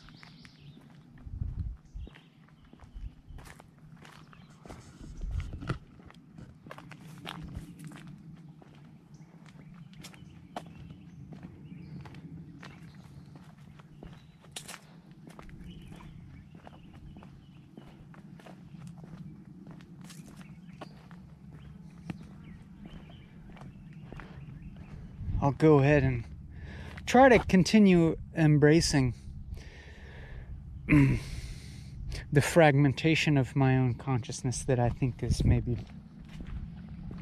brought about by a number of factors, of which I have already described, but also the lack, the potential like deficit of, look at how many berries there are. You know, like there could be like a blood glucose thing going on. I probably didn't sleep that great last night, and this, you know, contributing to short attention span. And I recognize that, and I'm just trying to enjoy it, really, because hell yeah. Hell yeah. I'll go ahead and pick this up. I'll just go ahead and assume that this has been sitting in the sun at least a whole day, a hot ass sun that, you know, has most definitely like sterilized it from any kind of pandemic germs. Chemold. Hawk. Owen Davidson Hawk. Chemold. What the hell kind of name is that? Is that the brand? Chemold? It's all over the grip. In this day and age, who the hell calls their shit Chemold? Are they not with the trends, you know? That would be like calling your lawn fertilization business ChemLawn. Now known more appropriately as True Green. ChemLawn, you know, those little like white signs that you see in people's like obnoxiously like green lawns that that fucking consume like so much, that waste so much fucking water so they can have a goddamn green lawn as a status symbol that they never even walk on. ChemLawn. Nothing but uniform grass, no fucking weeds in here, no little dandelions, nothing getting outside of our control here in our ChemLawn. Now, more appropriately known as TruGreen. The company just changed their name. TruGreen. What would you rather have? A ChemLawn or TruGreen? But we do still have ChemOld. You know, it says the answer is right there in the name. Chem is old. That's the old paradigm of corporate branding. You know, we're distrustful of chemicals now. ChemOld. Didn't you get the memo? You have to call your thing like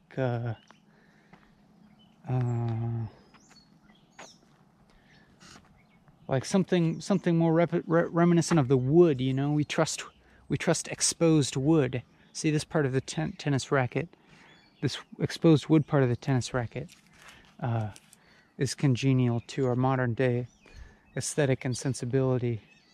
But the rest of it should be more like earth tones, more muted colors, and called something more wholesome and natural sounding. Like, I don't know. Like old wood old or something.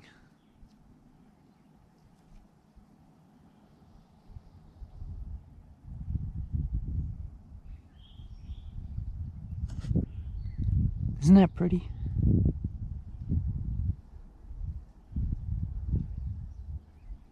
Are these hemlocks? No, I think they're like firs or something. Whoa, that's crazy. Like they're all barren of needles except for the very tippy tops. It's funny. It's actually like it's just when they get past the top of that building where they have any needles left on them. That's odd. I mean, maybe they're being strangled by these vines, but it's funny how the needles just kind of like coincide perfectly with the height of that building there.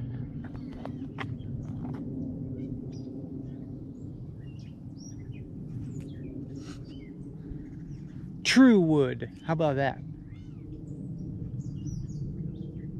Get yourself a genuine true wood racket. Bing.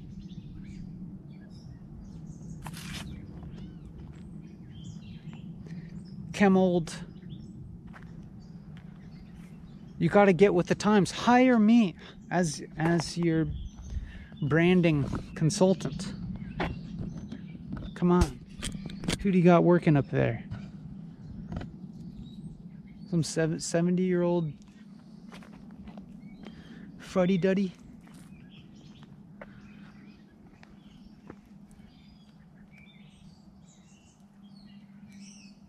I'm not saying 70-year-olds are fuddy-duddies. I'm just saying whoever you got coming up with your brand names isn't quite in touch with the aesthetic that people buy into these days.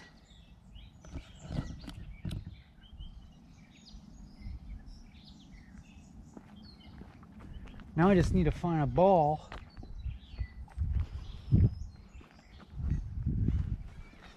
or like some lanternflies flying through the air. Whoosh, whoosh, whoosh.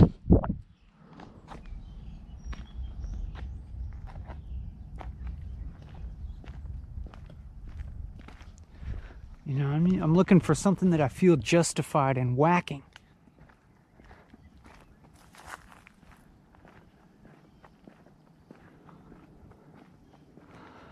Most of these plants, most of these plants seem pretty congenial to this environment.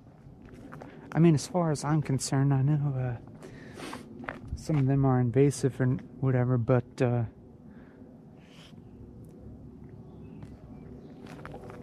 in the context of this industrial ruin, oh, check this out, dog. Praying mantis egg case. A bunch of little baby praying mantises are going to come out of there.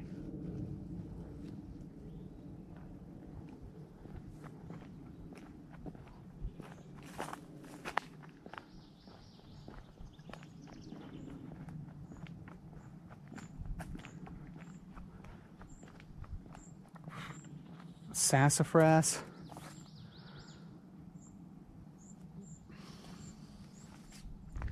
For all your gumbo filet needs.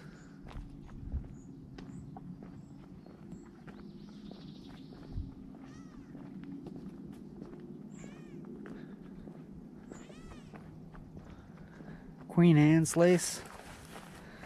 Wild carrot. This is a wild carrot.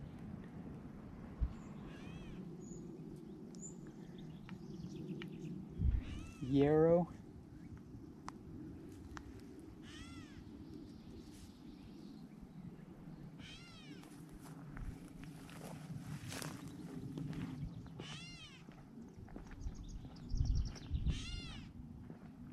Who's that? Who's that?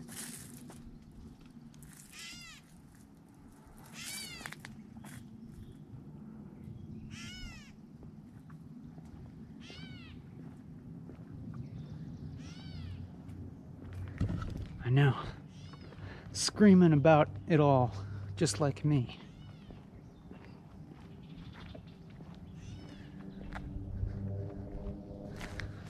Here's some stuff to whack.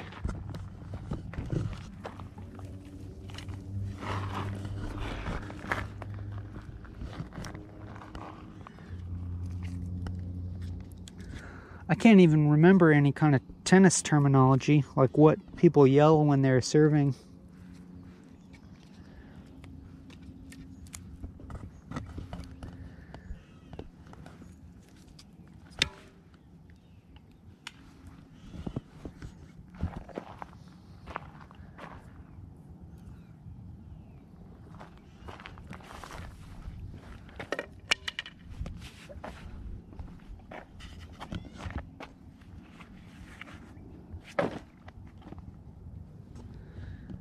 I'm trying to get you set up here.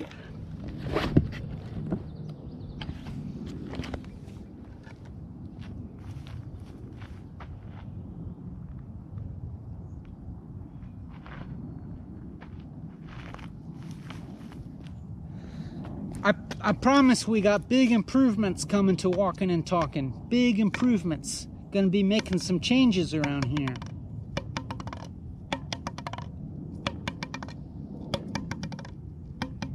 Gonna kick up the production values.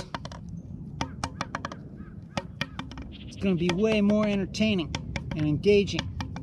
You're gonna be glued to the screen, captivated, enthralled.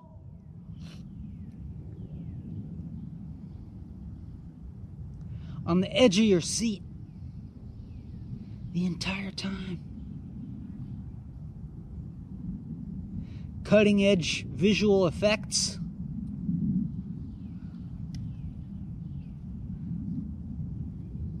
A top-notch sound designer.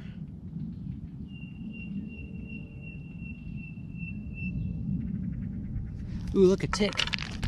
Look at that tick going for my backpack. Actually, he was heading towards you. He was trying to get you.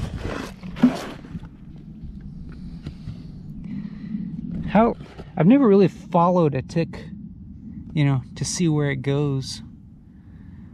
Because usually I see them, they're already crawling on me. See, this is one of the improvements we're gonna make around here, is get the macro lens and then we can look at these critters up close. We can follow this tick and get a more tick's eye view of the world, because, you know, what are we doing here if we're not expanding our point of view and extending our empathy towards little critters that we would typically consider our enemies? See, he's probably detecting my carbon dioxide right now and figuring out how to come towards me.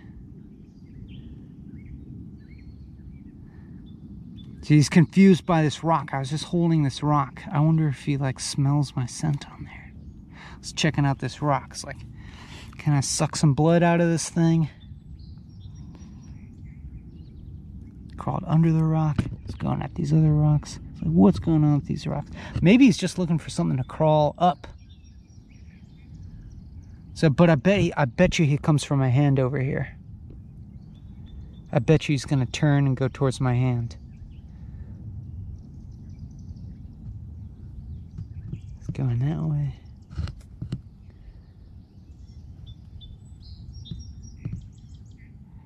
Yeah, I'm stalking you now, buddy. I'm about to parasitize you.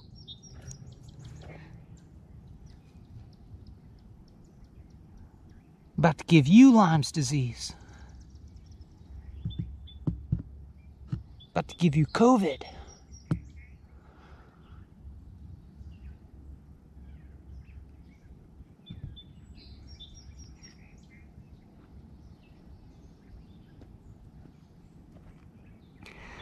About to give you existential crises.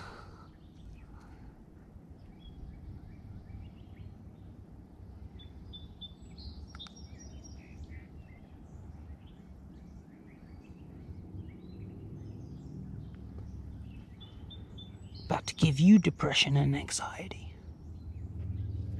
Psych!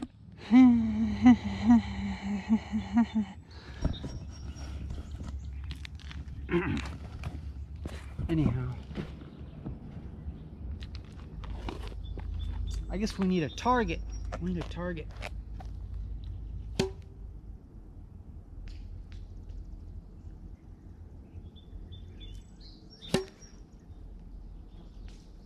Whoa, that came close to hitting that bird. I didn't mean to do that.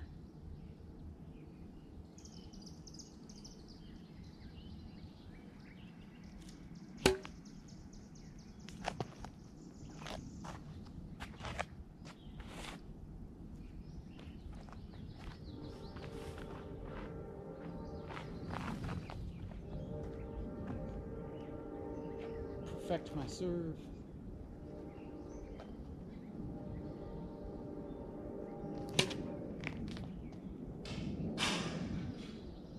Oh, that was pretty decent.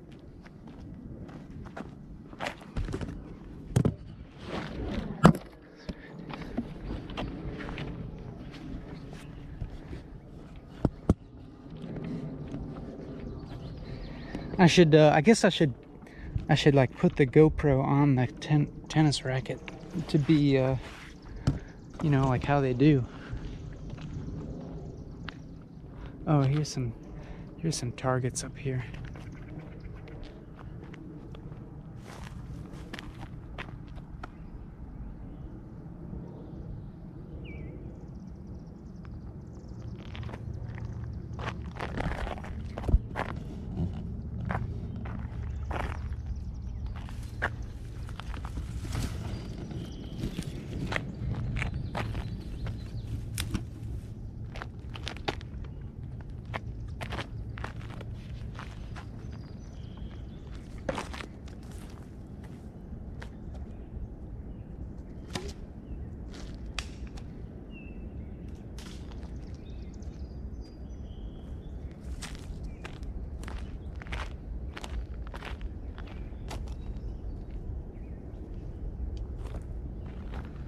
I know, like, when you're watching YouTube and stuff's moving along slow like this, it's hard.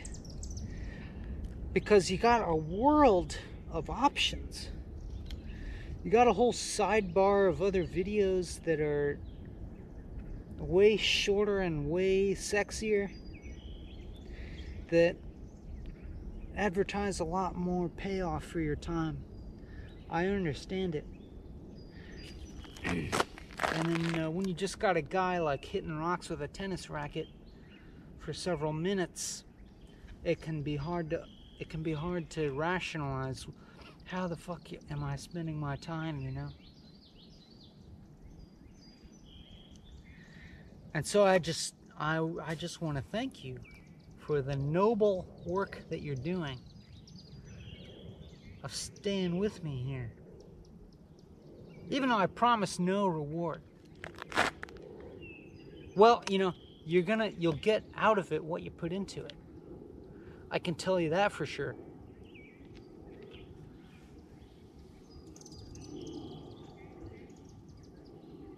The quality of attention that you put into anything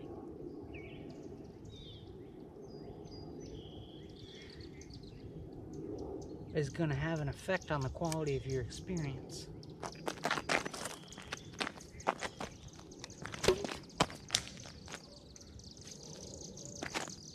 You know, shouldn't I be able to just do this perfectly? Shouldn't I just be able to smash that window on the first try if I can muster the right kind of Zen awareness of tennis? Can't I just become, you know, like spiritually realized and just be able to like nail the window on the first try? Isn't that how it works?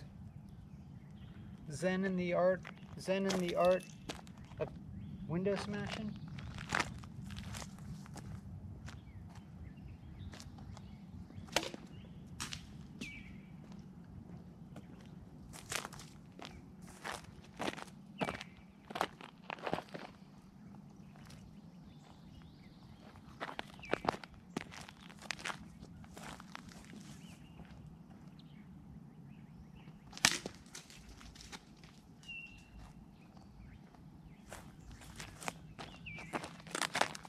I think the key is like I gotta, you know, I just gotta practice for a long time. I think that's what they mean, actually. Ugh. Stomach isn't ready for this.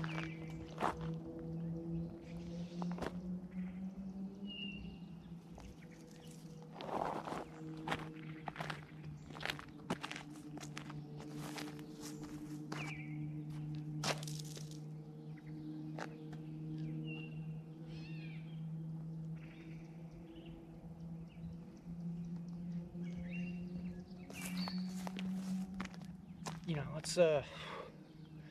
let's engage our mindfulness in this activity.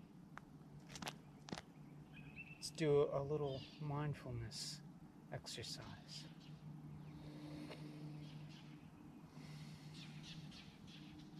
Feel the racket as an extension of your arm.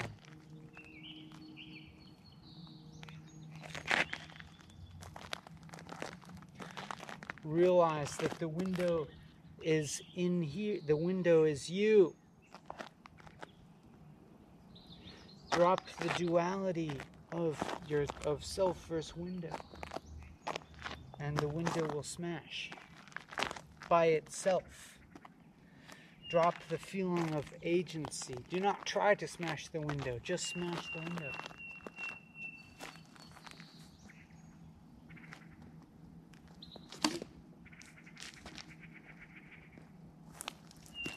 Wouldn't that have been cool if I smashed the window that try? Oh, snap. Alright, look at this.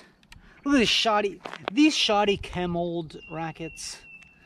I've always known that Chemould rackets were crap. Look, you can hardly even whack 10 rocks before they start to fall apart. I'm gonna be writing them a letter and asking them for a refund. See, look, it's new in package. It's like new. Barely out of the box. And we've already broken a string. Chemould. I have a few things to talk to you about.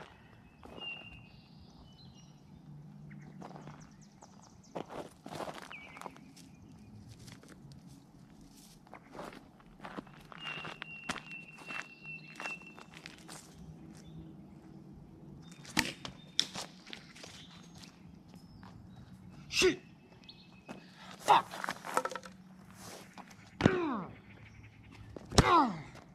Damn it!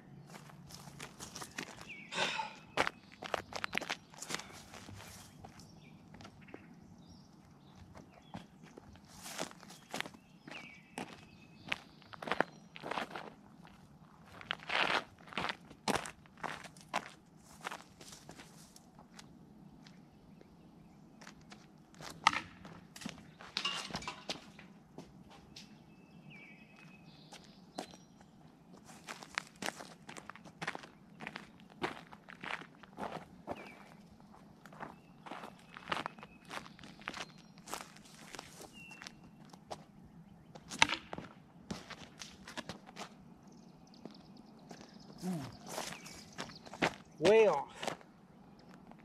Oh, I broke another string.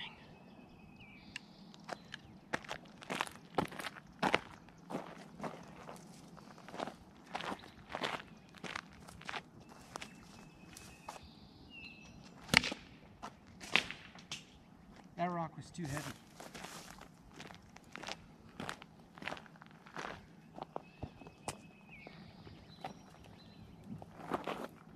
At this point, I fear it's going to be anticlimactic if I don't smash a window.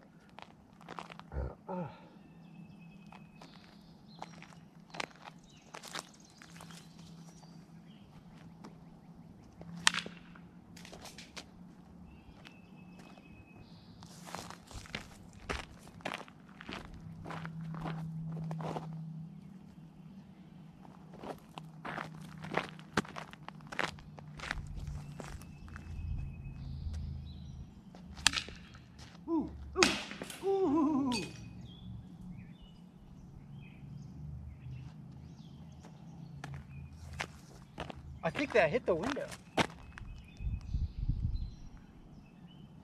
It didn't smash it. I think something broke up there. Let's just say it's good enough, shall we? Now let's hit another one.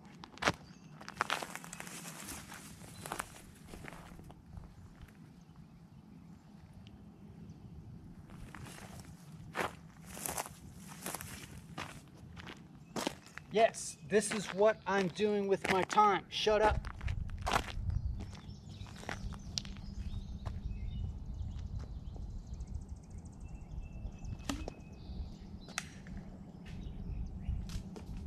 That was kind of a satisfying one.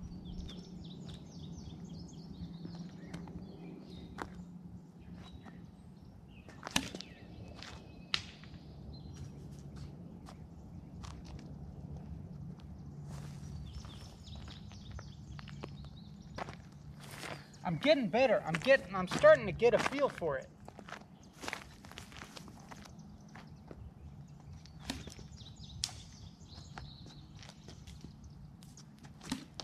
Woo! It's getting more fun. I'm getting in the groove. I'm getting the flow state, achieving an athletic flow state. Yeah. If you could be monitoring my alpha waves right now, you'd be like, boy, howdy, is he in a flow state. Top performance. Plant-based.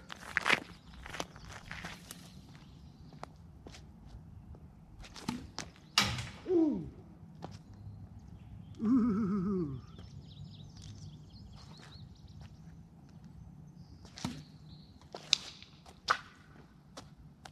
That was a cool sound.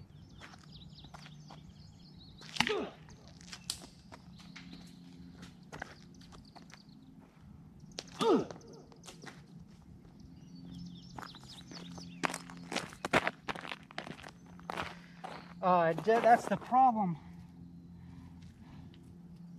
The problem all along is that I haven't been grunting. I forgot about the brunt.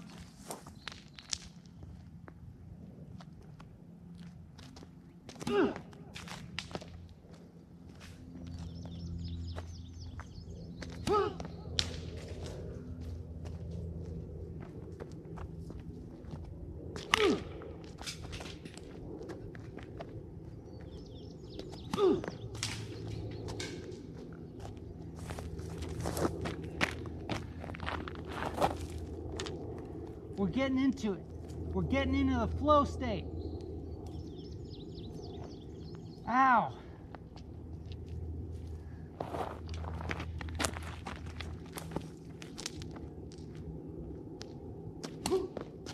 Oh shit. I'm having some racket difficulties here. It's all the racket's fault.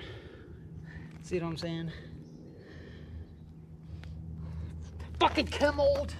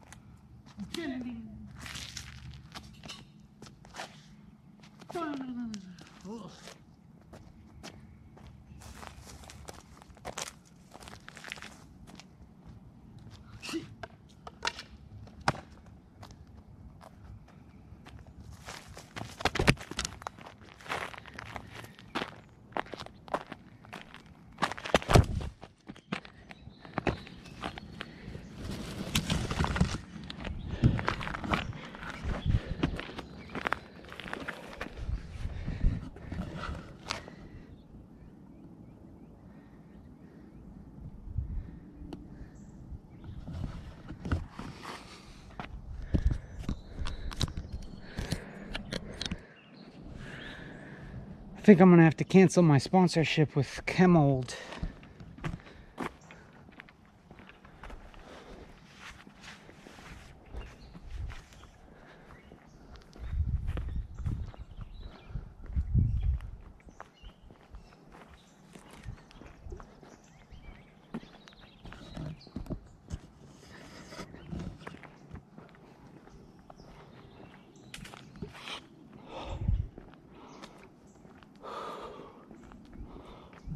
Yeah.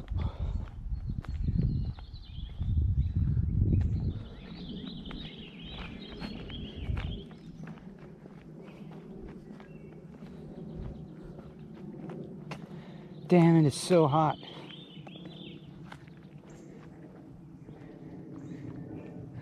Here's some easier targets.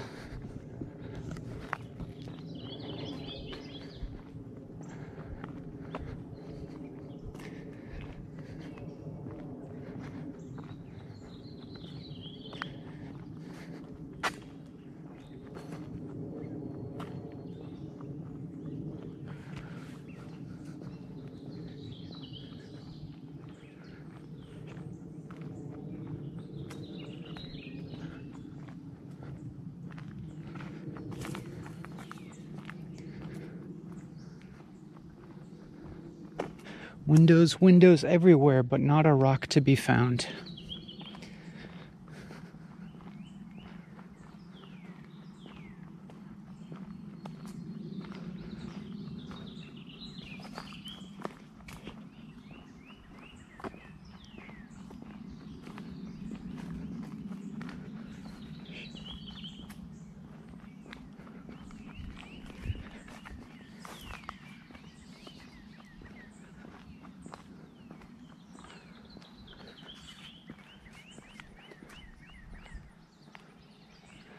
beauty everywhere.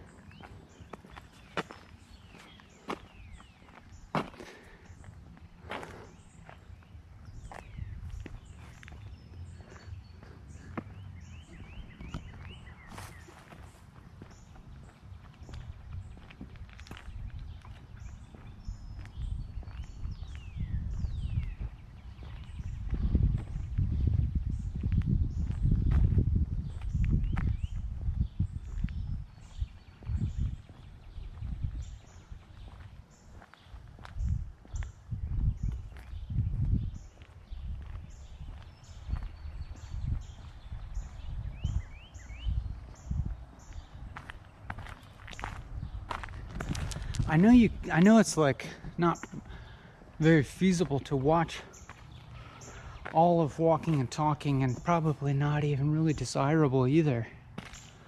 But I kind of like that. I don't know, like to give you this idea of all this stuff that exists that you could hypothetically watch and like absorb all of, but it's not really necessary. It's like even from watching some of it, you can kind of get an idea of all of it. And I'll keep going, and there's kind of this iterative thing happening.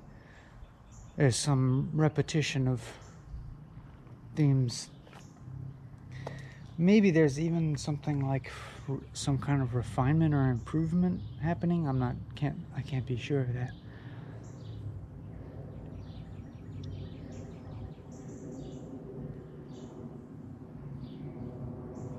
Ugh. It's my stomach's still not happy. But I feel pretty happy.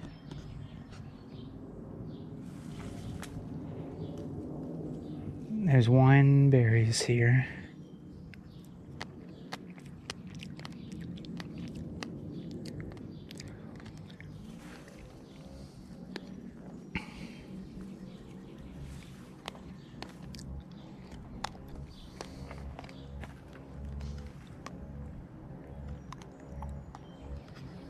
This can be your house if you want.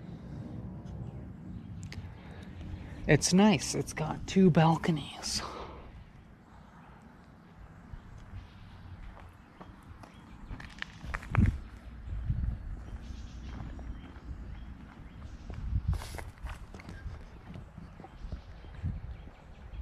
We'll be neighbors.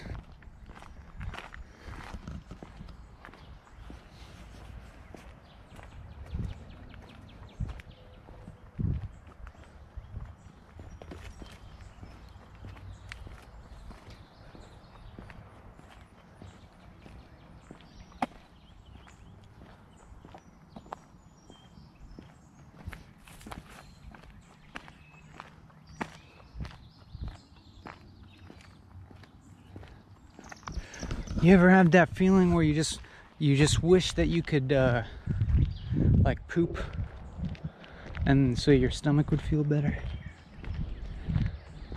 I kind of feel like my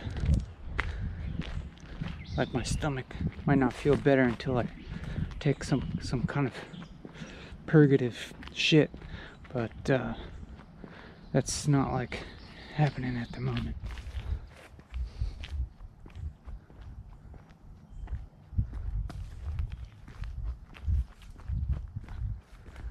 Purifying, cathartic, catharsis.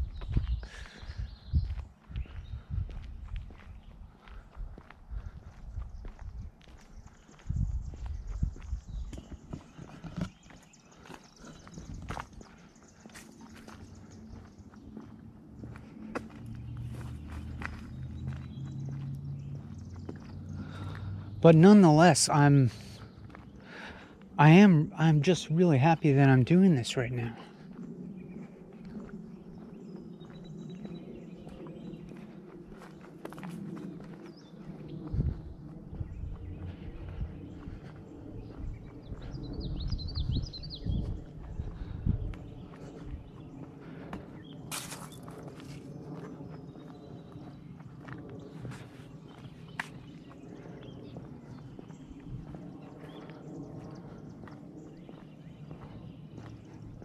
I don't necessarily feel quite the same level of this being valuable in the same way as the last episode. By the way, the last episode, I feel like if you want something that's kind of has a little bit more recognizable value and would contribute probably to a clearer mind state, then the previous episode is probably better for that than this one. And this one like has more to do with acceptance of sub-ideal circumstances, or dealing with ugliness, and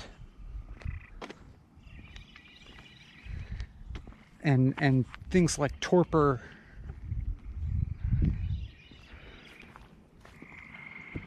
and like idleness, a kind of idleness or something. Damn, there's so many blackberries.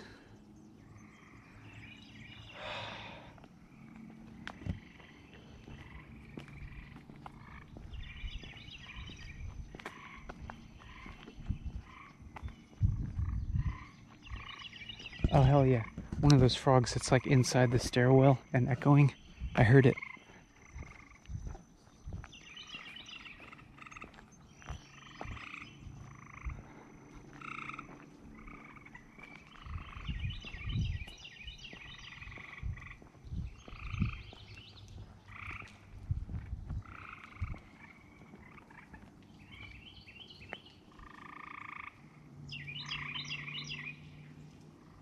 What is that sound? What the fuck is that sound?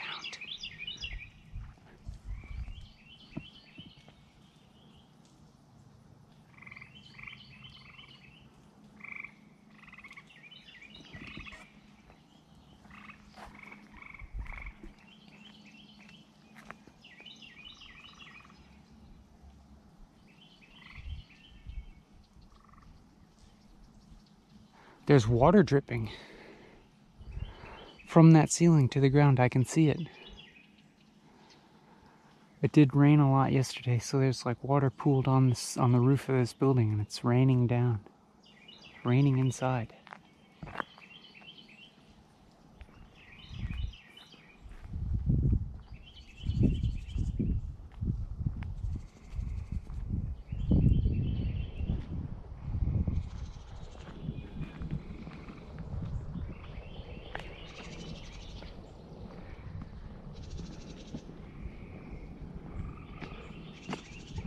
Here's these bright red spikes of staghorn sumac. You take one of those spikes and you crush it up a little bit with your hands, and you just dunk it in some cold water, shake it up, and let it soak for a few minutes. It turns the water into this lemony pink beverage that's very refreshing, like pink lemonade. I had no desire to do it because my stomach feels so fucked up.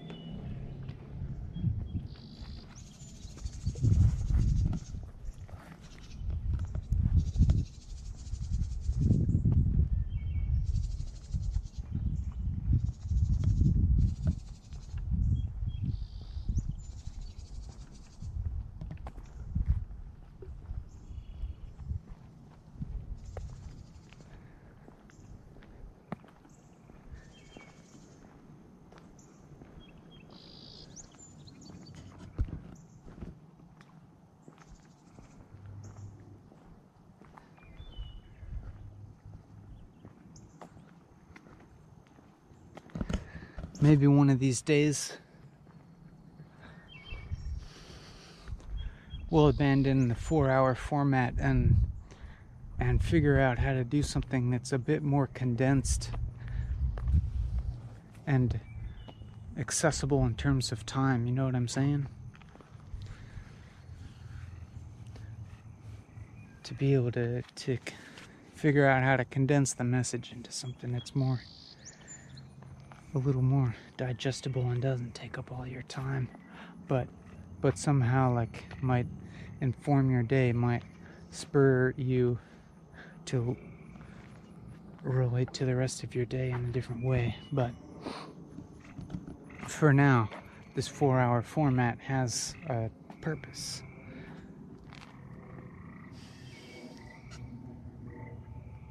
There's a reason for this that I don't even fully understand myself. Look at all these blackberries. There are so many.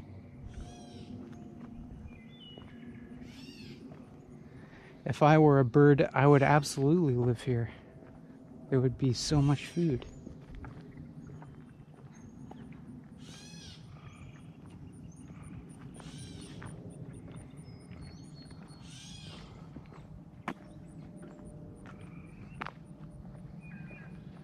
Ah, man, I wish I would just be able to take a big dump and feel better. Maybe at some point I'll stop the video and maybe that'll happen.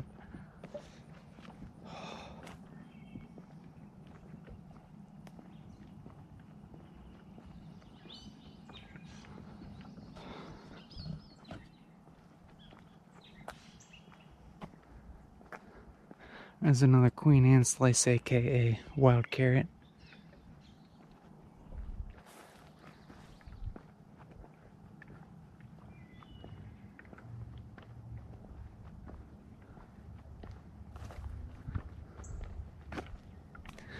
A bunch of weird bottle caps.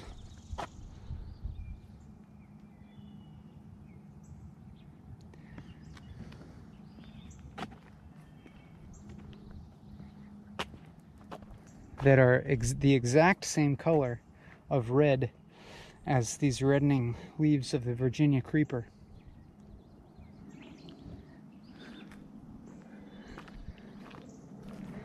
And I'm walking this way because in the distance I saw these little pink tufts here that looked a little out of place, and I was like, holy mackerel, is that a friggin' mimosa tree? What are you doing here?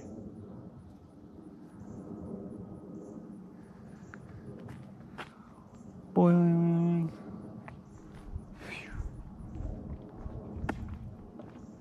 There's another one over here. Another couple.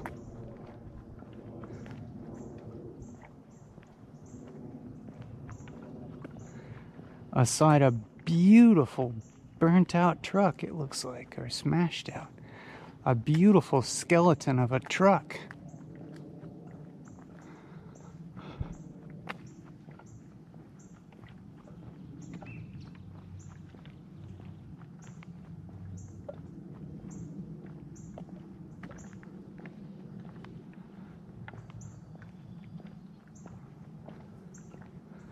What a beaut. And it's got a wooden barrel, like a wooden barrel.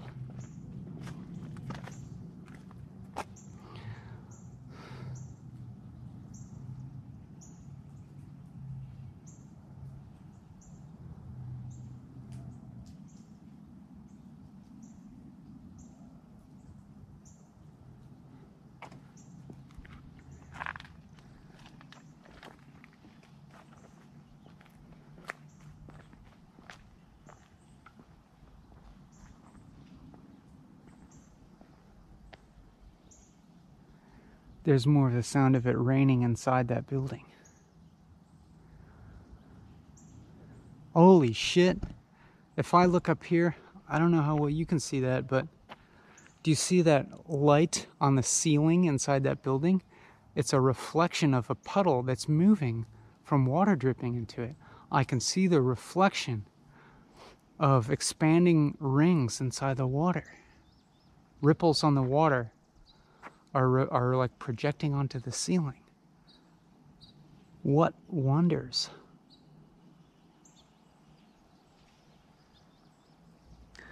All right. Let me see if I can. I'm going to turn off the camera for just a moment and see if I can perform a sort of physiological catharsis, if you know what I'm saying. All right, and we're back. I didn't exactly get the catharsis I was desiring, but maybe some improvement.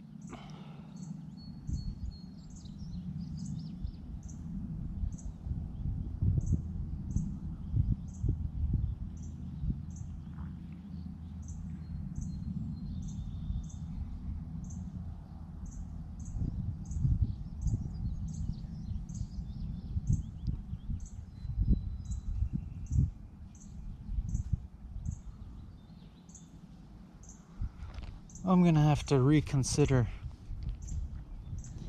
eating turnip green pesto. You know, it's like I wonder if this casts some doubt to my presenting myself as being so successfully healthy at avoiding the doctor. You know, but health doesn't last forever for anyone. But who needs to say that? Alright, no more lying down. No more lying down on the job.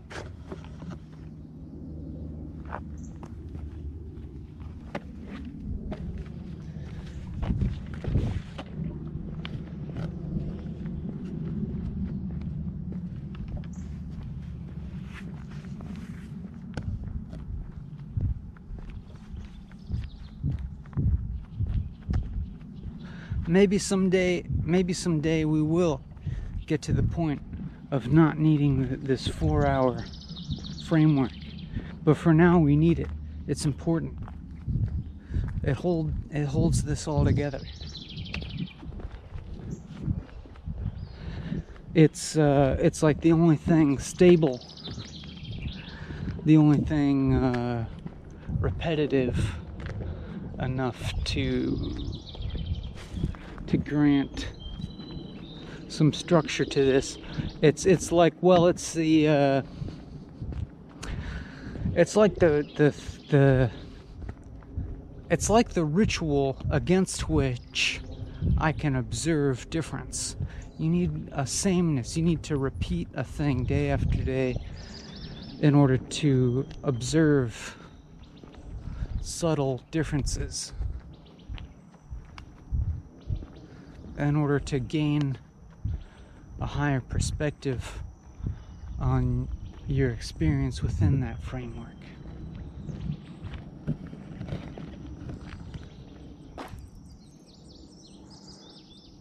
And once again, like, I don't think it's important for you to watch every single episode, because you can get the gist of it from watching a portion of it. I mean, episodes are different. They vary widely between each other in terms of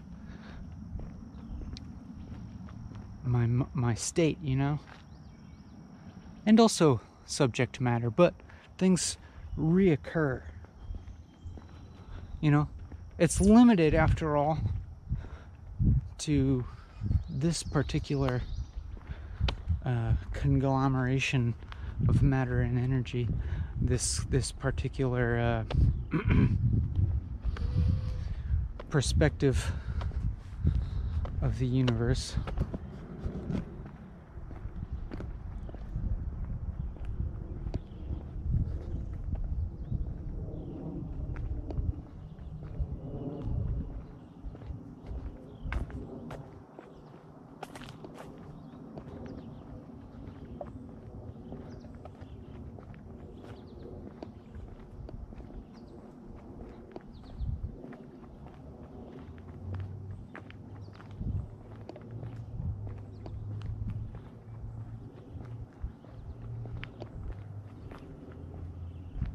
We're getting closer and closer to the nuclear plant.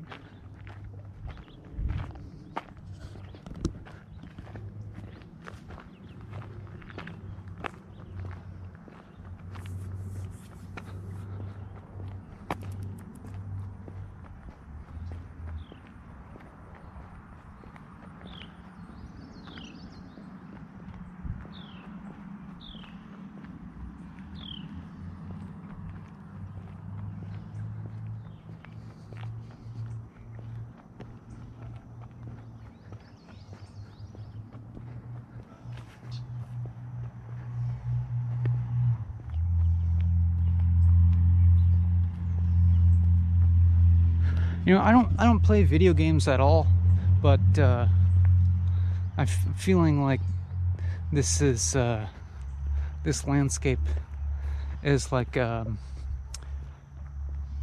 guessing that some of you, your closest reference would be like some video game level or something, because we all love post-apocalyptic fantasy these days. Look at this infield Ind Park. Look at this fence. How ominous.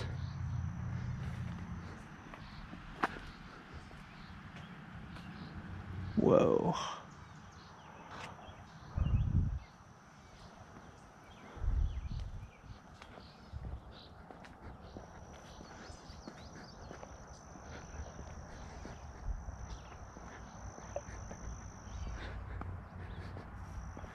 And that thing on a tree over there looks like a bat box. A little house for bats to live in.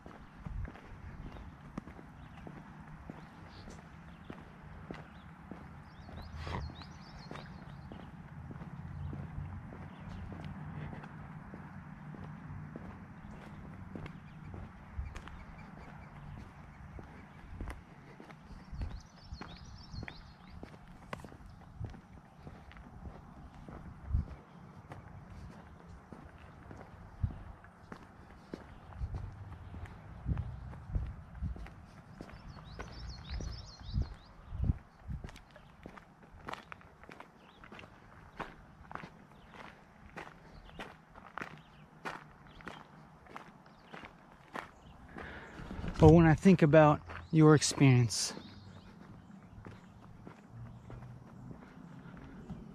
I think about the possibility of this video disappointing in some regards. As in,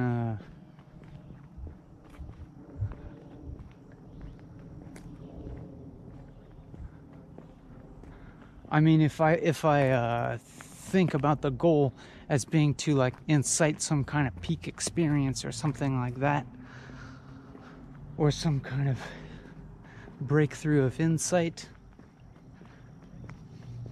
then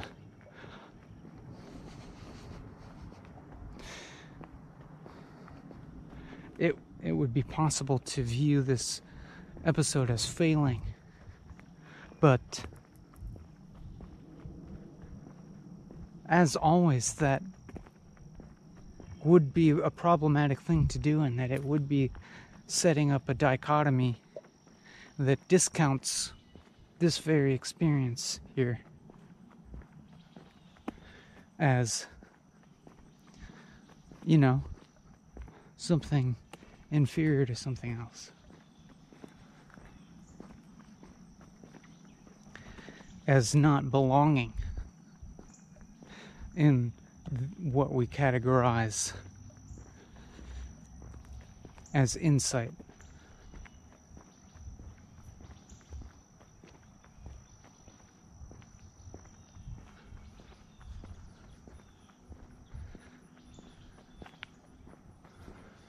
You set up a dichotomy of looking for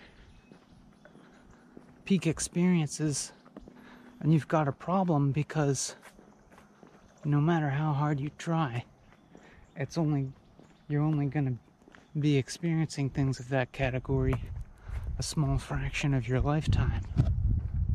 And so what of all the rest of your life? You have to get beyond that kind of dualistic thinking.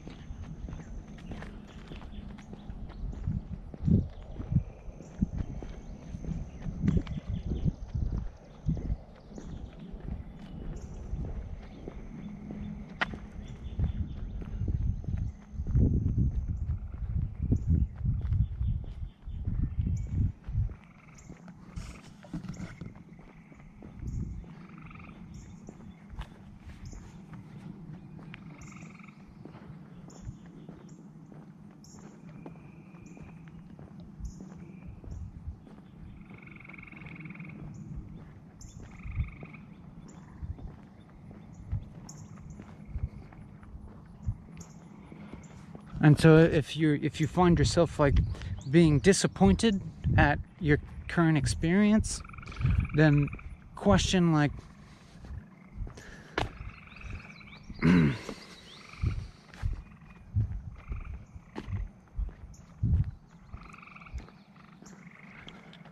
if there isn't some kind of limitation embedded in what kind of experience you're looking for. And I mean,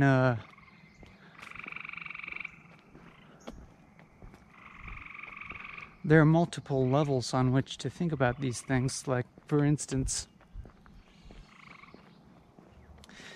earlier today, I was in my house,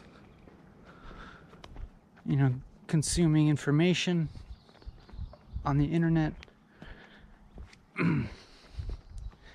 and feeling quite scatterbrained, and then feeling kind of stir crazy and increasing feeling like I need to get outside of the house and just walk and talk,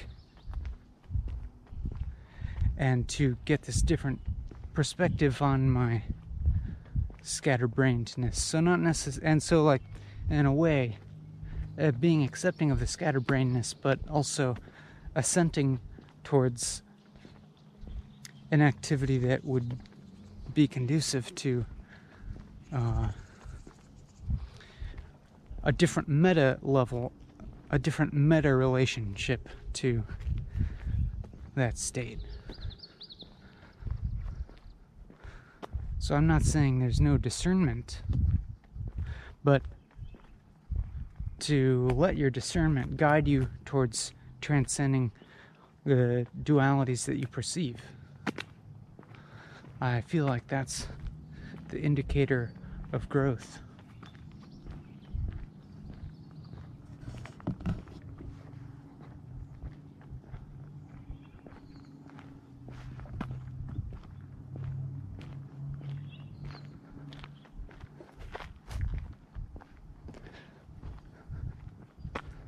Like I feel, for instance, I feel actually pretty happy that I can have a stomach ache and feel super, and feel like uncomfortably hot and exhausted and scatterbrained, and still love this experience. I love this experience.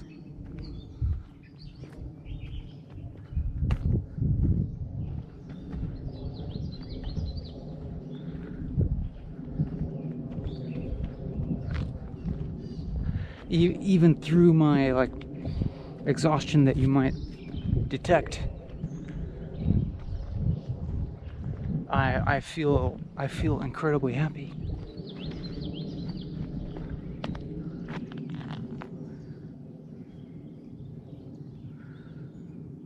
Like I love being in this place. I love making this video. I love the fact that I'm talking to you and that you're hearing me.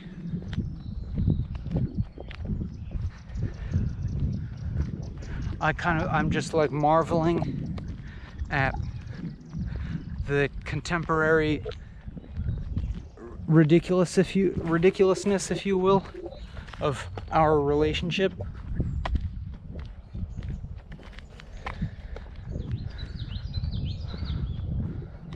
I marvel at the fact that this can exist as a form of media that can be consumed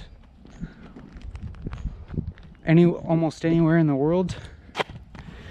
Here's my old pal, old Cam.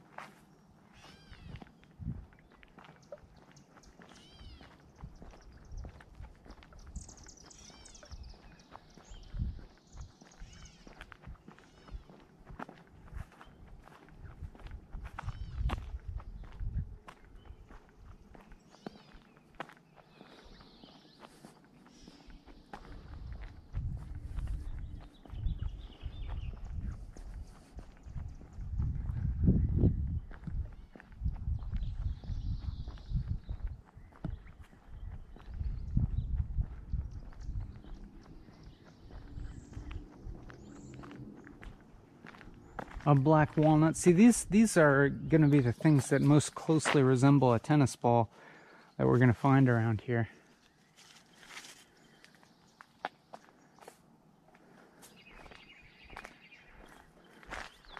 When these things get big, they can get almost to the size of a tennis ball.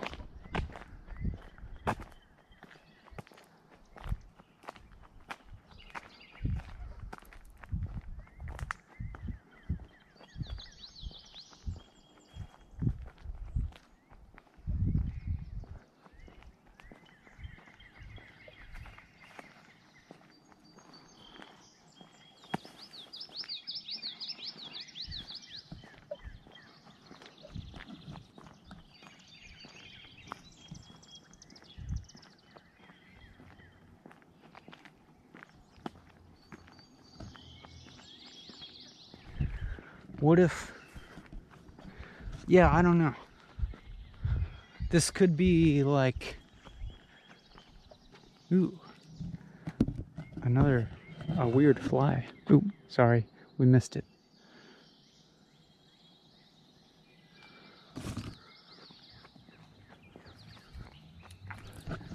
This is a bit of an ecological wonderland in addition to the industrial ruins.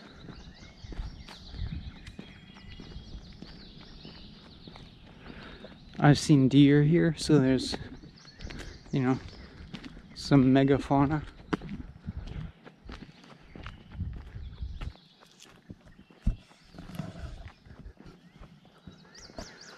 There could be a giant ground sloth living here.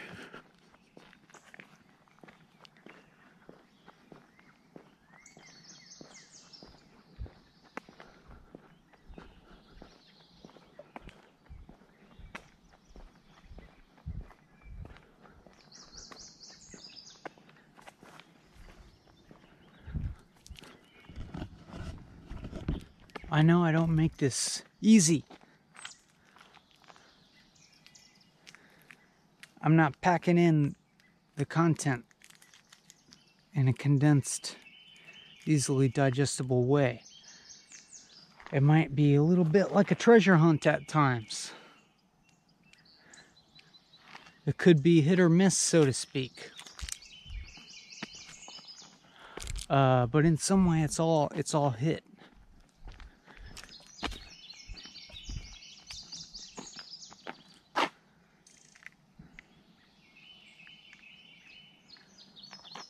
Okay, I'm gonna see if I'm just like trying to snap out of it or something. Trying to snap out of my mild torpor and delirium and see if I can, by dint of willpower, sharpen up a little. Sharpen up a little. Bennett, wake up.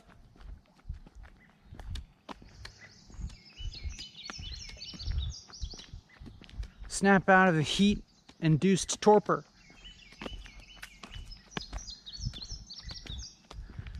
Put a little pep in your step.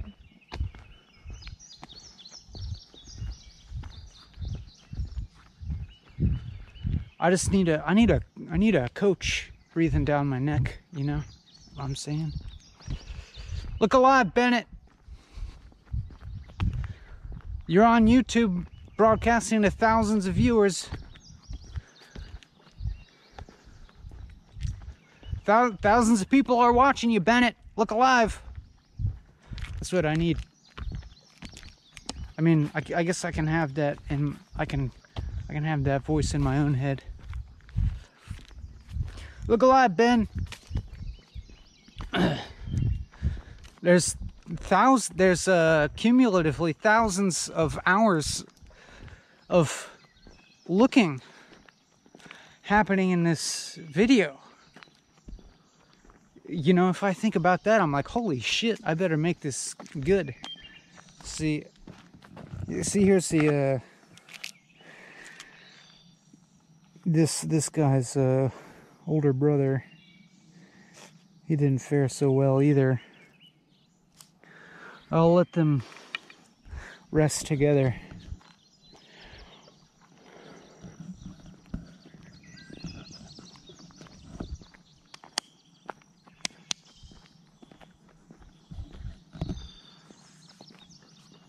Look alive, Bennett. You don't want to be wasting a cumulative thousands of hours of people's lives.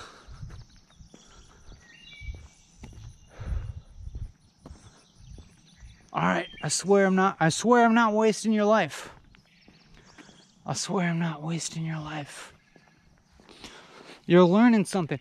Even if you held me as an idol, you were like, Ben, you inspire me. Ben, you are propelling me towards enlightenment. Ben, you are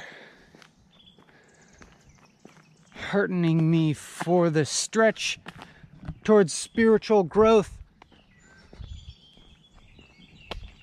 And then this fucking video comes along and you're like, what the fuck are you doing, Ben? You're fucking dicking around in some abandoned industrial park,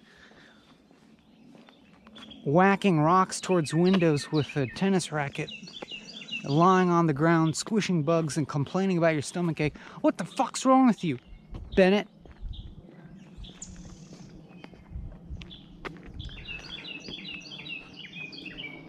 So if I may demystify myself continuously, if I may, shatter whatever goddamn mystery people perceived around sitting and smiling, which there never was anything more than what's on the surface. There's nothing more to it. It is what it is. It's just sitting and smiling. You don't have to understand anything else about it. Give it a rest. Come on. There's no fucking conspiracy going on. If I may continue to demystify all of that shit and shatter whatever mystique has grown up around me, then there could be the danger of you, my internet friend, looking towards yourself for the answers rather than towards me.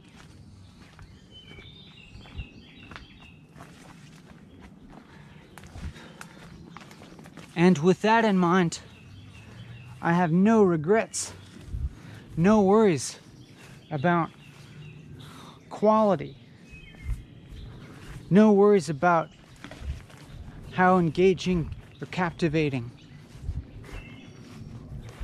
these videos are.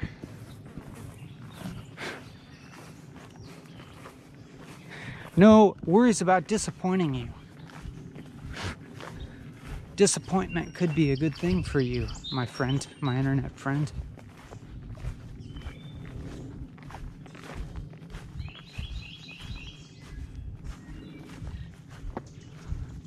If something outside of yourself resonates with you and you feel drawn towards it and you want to follow it. And then once at the time you eventually become disillusioned with whatever you were inspired by originally, that's progress. You have an idol and you learn from that idol until you become disillusioned and you're like, based on my experience and my thorough reality checking, I don't particularly resonate with this aspect of your point of view. Then that's a good thing. Then you are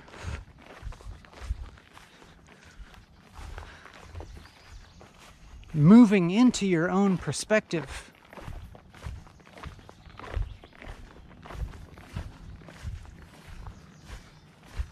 Stopping looking towards something outside of yourself for the big answers.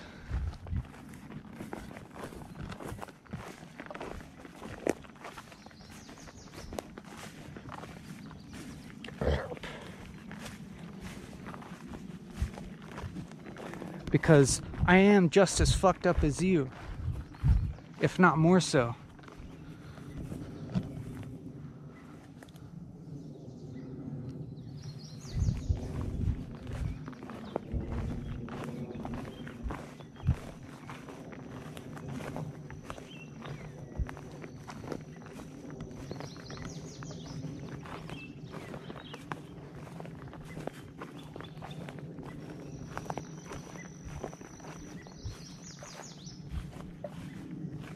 But you know, like fucked up, I say that in a sort of consciously relative way.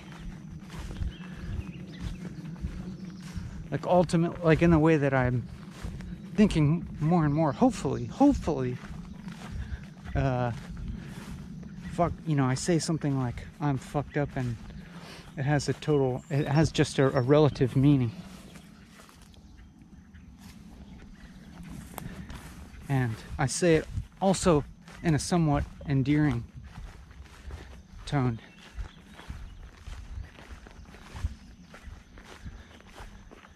Embracing.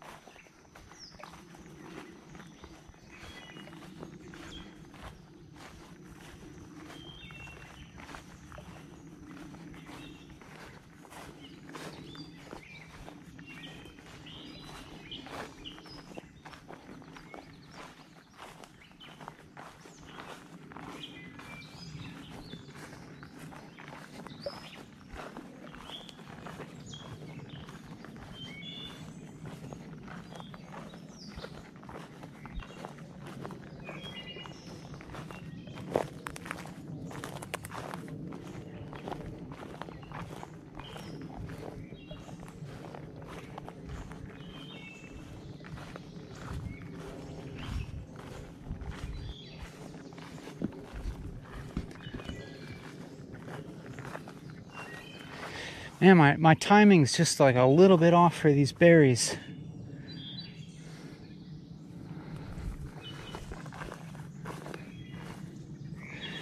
This is gonna be a freaking feast. I mean, these black raspberries may be starting in a few days. And the blackberries have a little more time than that.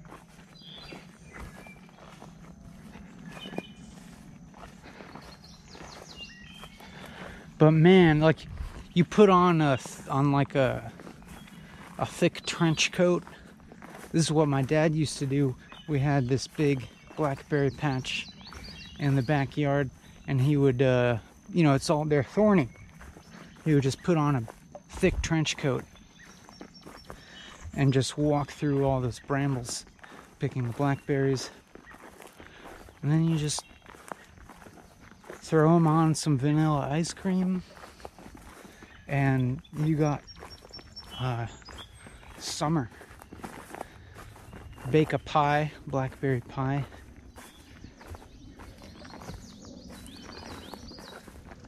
That's living.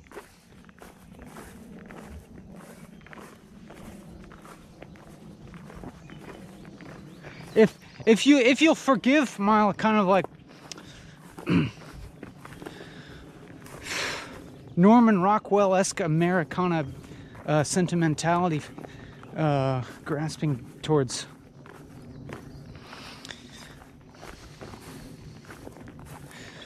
this objects of sensual pleasure.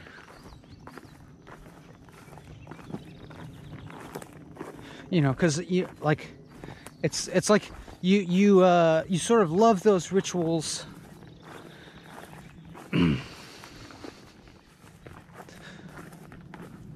Kind of for fun, you know? Like, you have these, like, yearly rituals, like, I gotta eat some blackberries on some vanilla ice cream every July.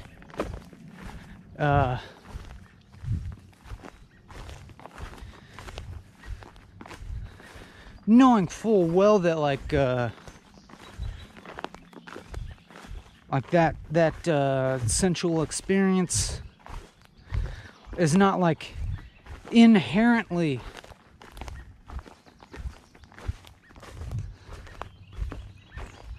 something to be totally desired and attached to, but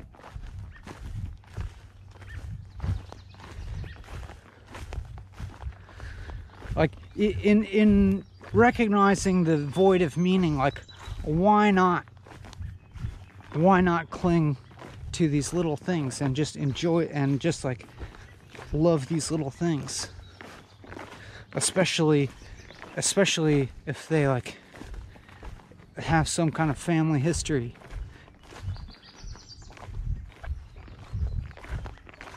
And they bring this like sense of rhythm to your years, aligning you with the changing seasons,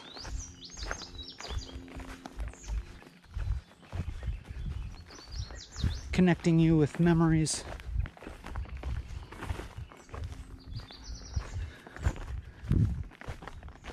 If you can't enjoy little things like that, you know, what can you enjoy?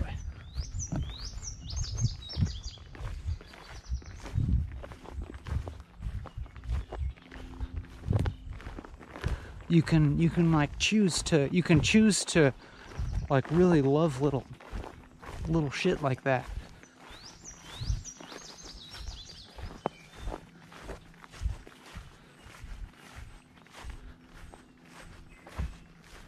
You don't have to constantly like self-negate and float totally unmoored in the void.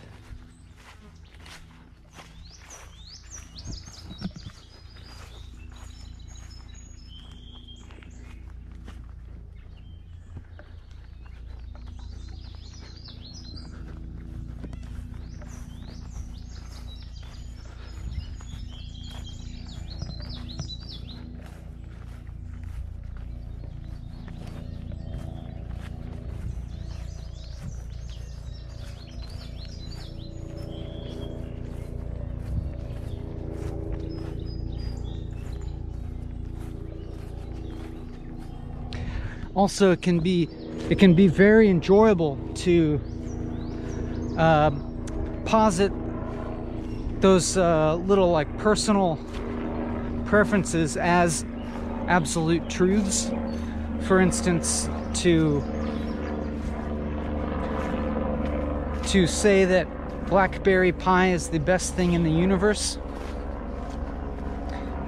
and to say that for everyone, to everyone. And if someone is not a fan of blackberry pie, you can be like, you're fucking nuts. And that's fun. That's fun to do.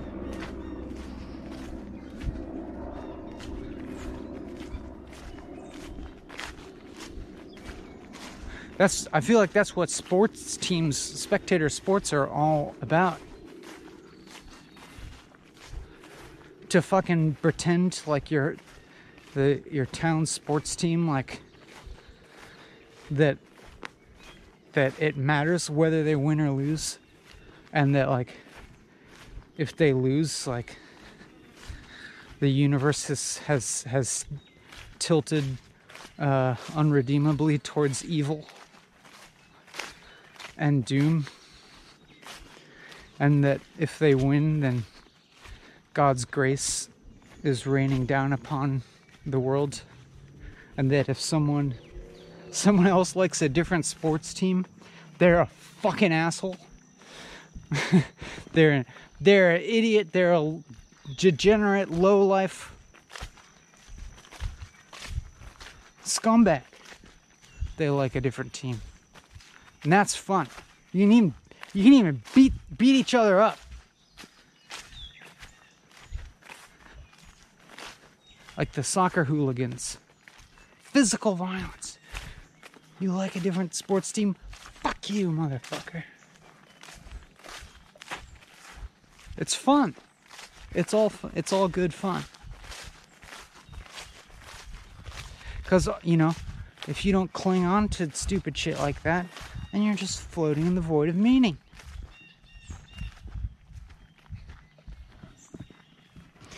It's not like we could come to a healthier and more, realistic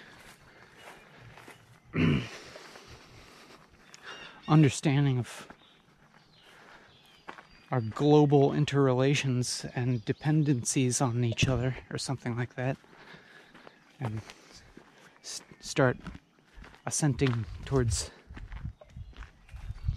a spirit of global cooperation and camaraderie in order to solve the world's increasingly global problems, or something like that.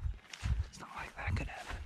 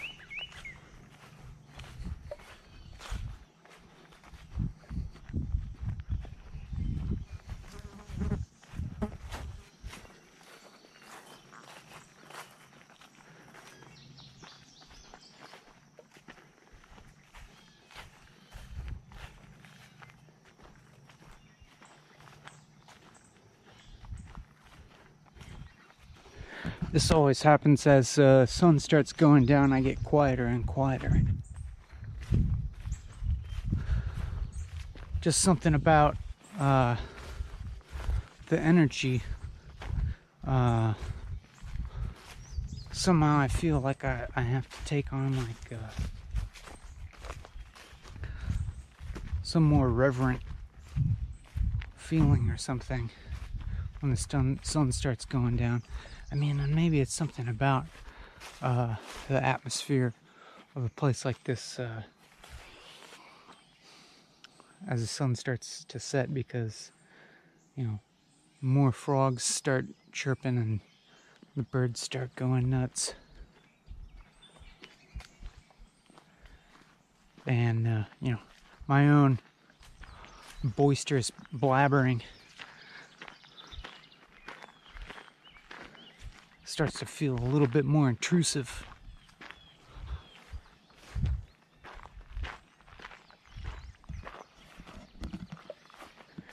So I start to talk a little bit quieter and more sparsely. But, you know, maybe this is me just making excuses, because I'm fucking tired of talking. In the best way.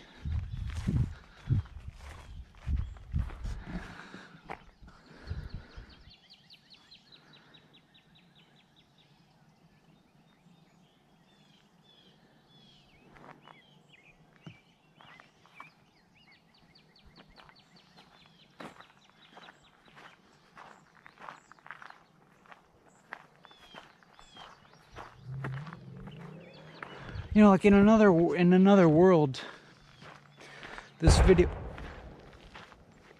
Hello. Hopefully that wasn't the nuclear plant blowing up. In another world, there's that wild asparagus again. I think that's what it is. In another world, and there's that fucking Darth Maul motherfucker. Blah! I jumped. See it jump like that? Let's get it. All right, your turn. Get him. I think you hit him.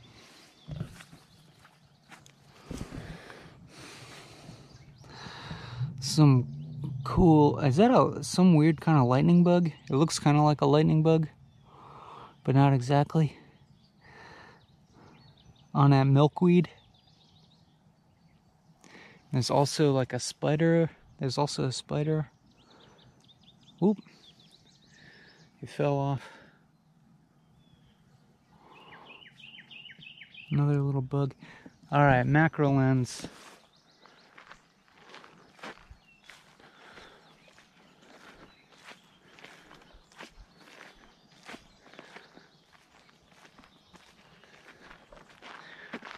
I'm buying a macro lens. I mean, I always, when I get to the point of buying something, I really often succumb to my anti-consumerist leanings, and I'm like, I could probably do without that thing. I don't want to fucking support the sweatshops and the fucking Amazon warehouses and the fucking extractive processes of obtaining materials to make these technological things. I succumb to that, and I'm like, fuck it, I'm not giving these assholes my money. But I'm telling myself now, I'm telling you, just to hold myself accountable, that a little macro lens I can stick on the GoPro might be worth it. You know, if I have decent enough reviews, if they're not crappy.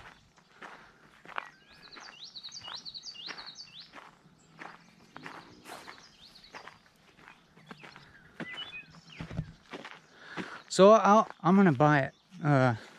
You want to help me out? Give me some money. Give me some money. Give me some money. Give me some... I gave a much more like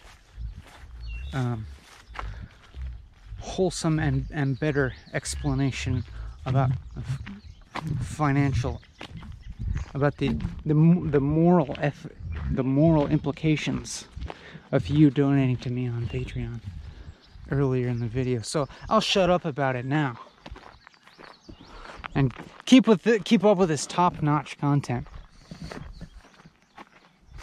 Exhilarating.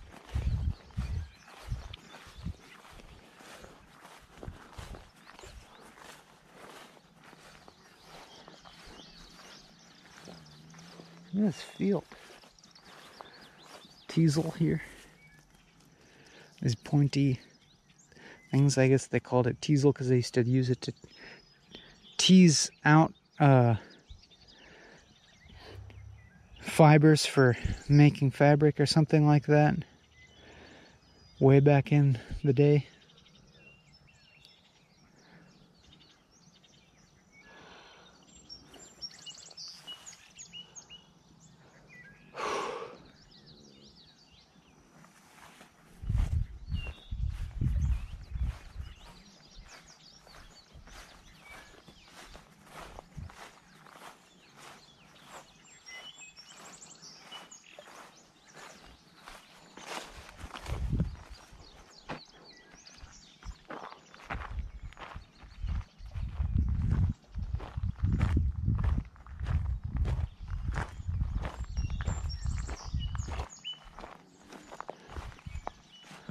I'm back geographically at the beginning. I've totally lost track of time, and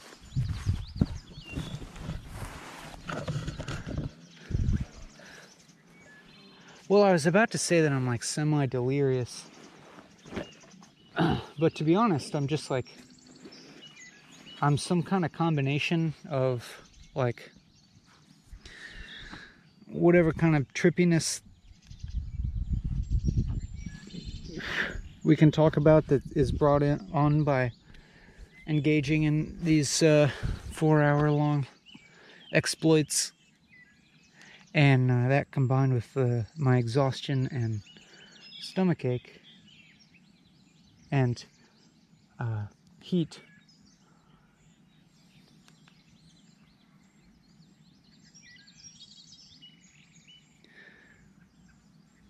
But considering all those factors, I feel like I can kind of like account for my mental state right now, which is always reassuring.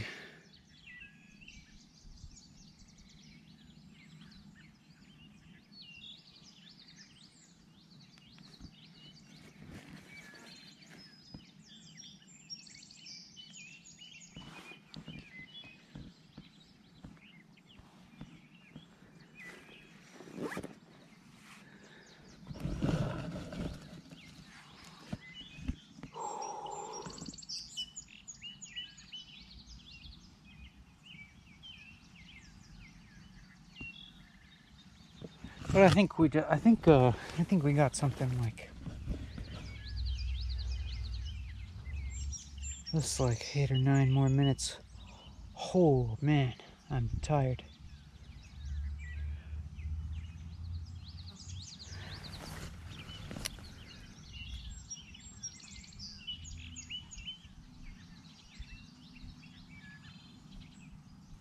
I'm just trying to think about the implications of ending the video or not ending the video. Alright, we got a little breeze going on here. A little cool breeze.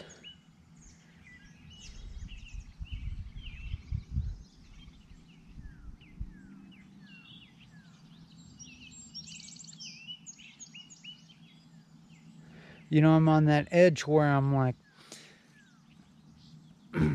am I like totally slipping downhill to where I'm like incapable now of saying anything of any kind of redeemable worth?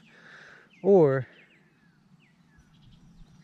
do I need to push that edge a little bit? And maybe I'm gonna realize something. I sense myself like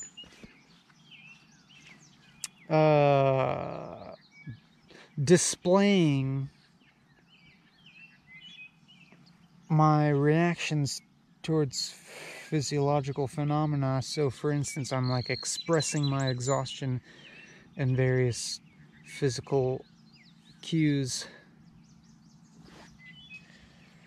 and judging myself for not maintaining as stoic a countenance as I might be able to, and seeing some of this expression as being unnecessary indulgence.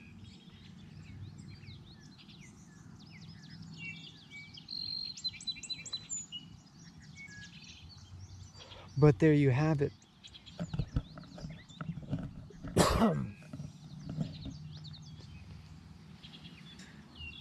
I have learned a lot from this experience. I hope you have too.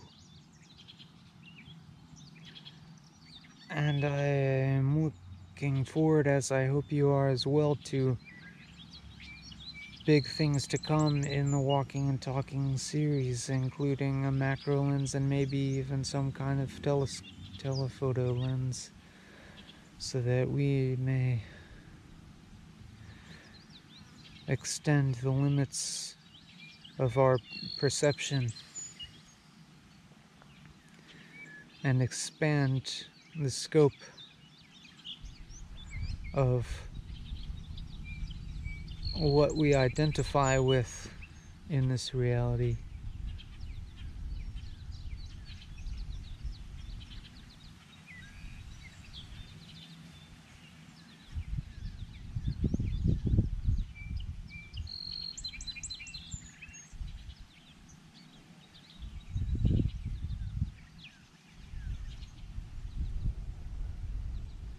All right, let's knock it off.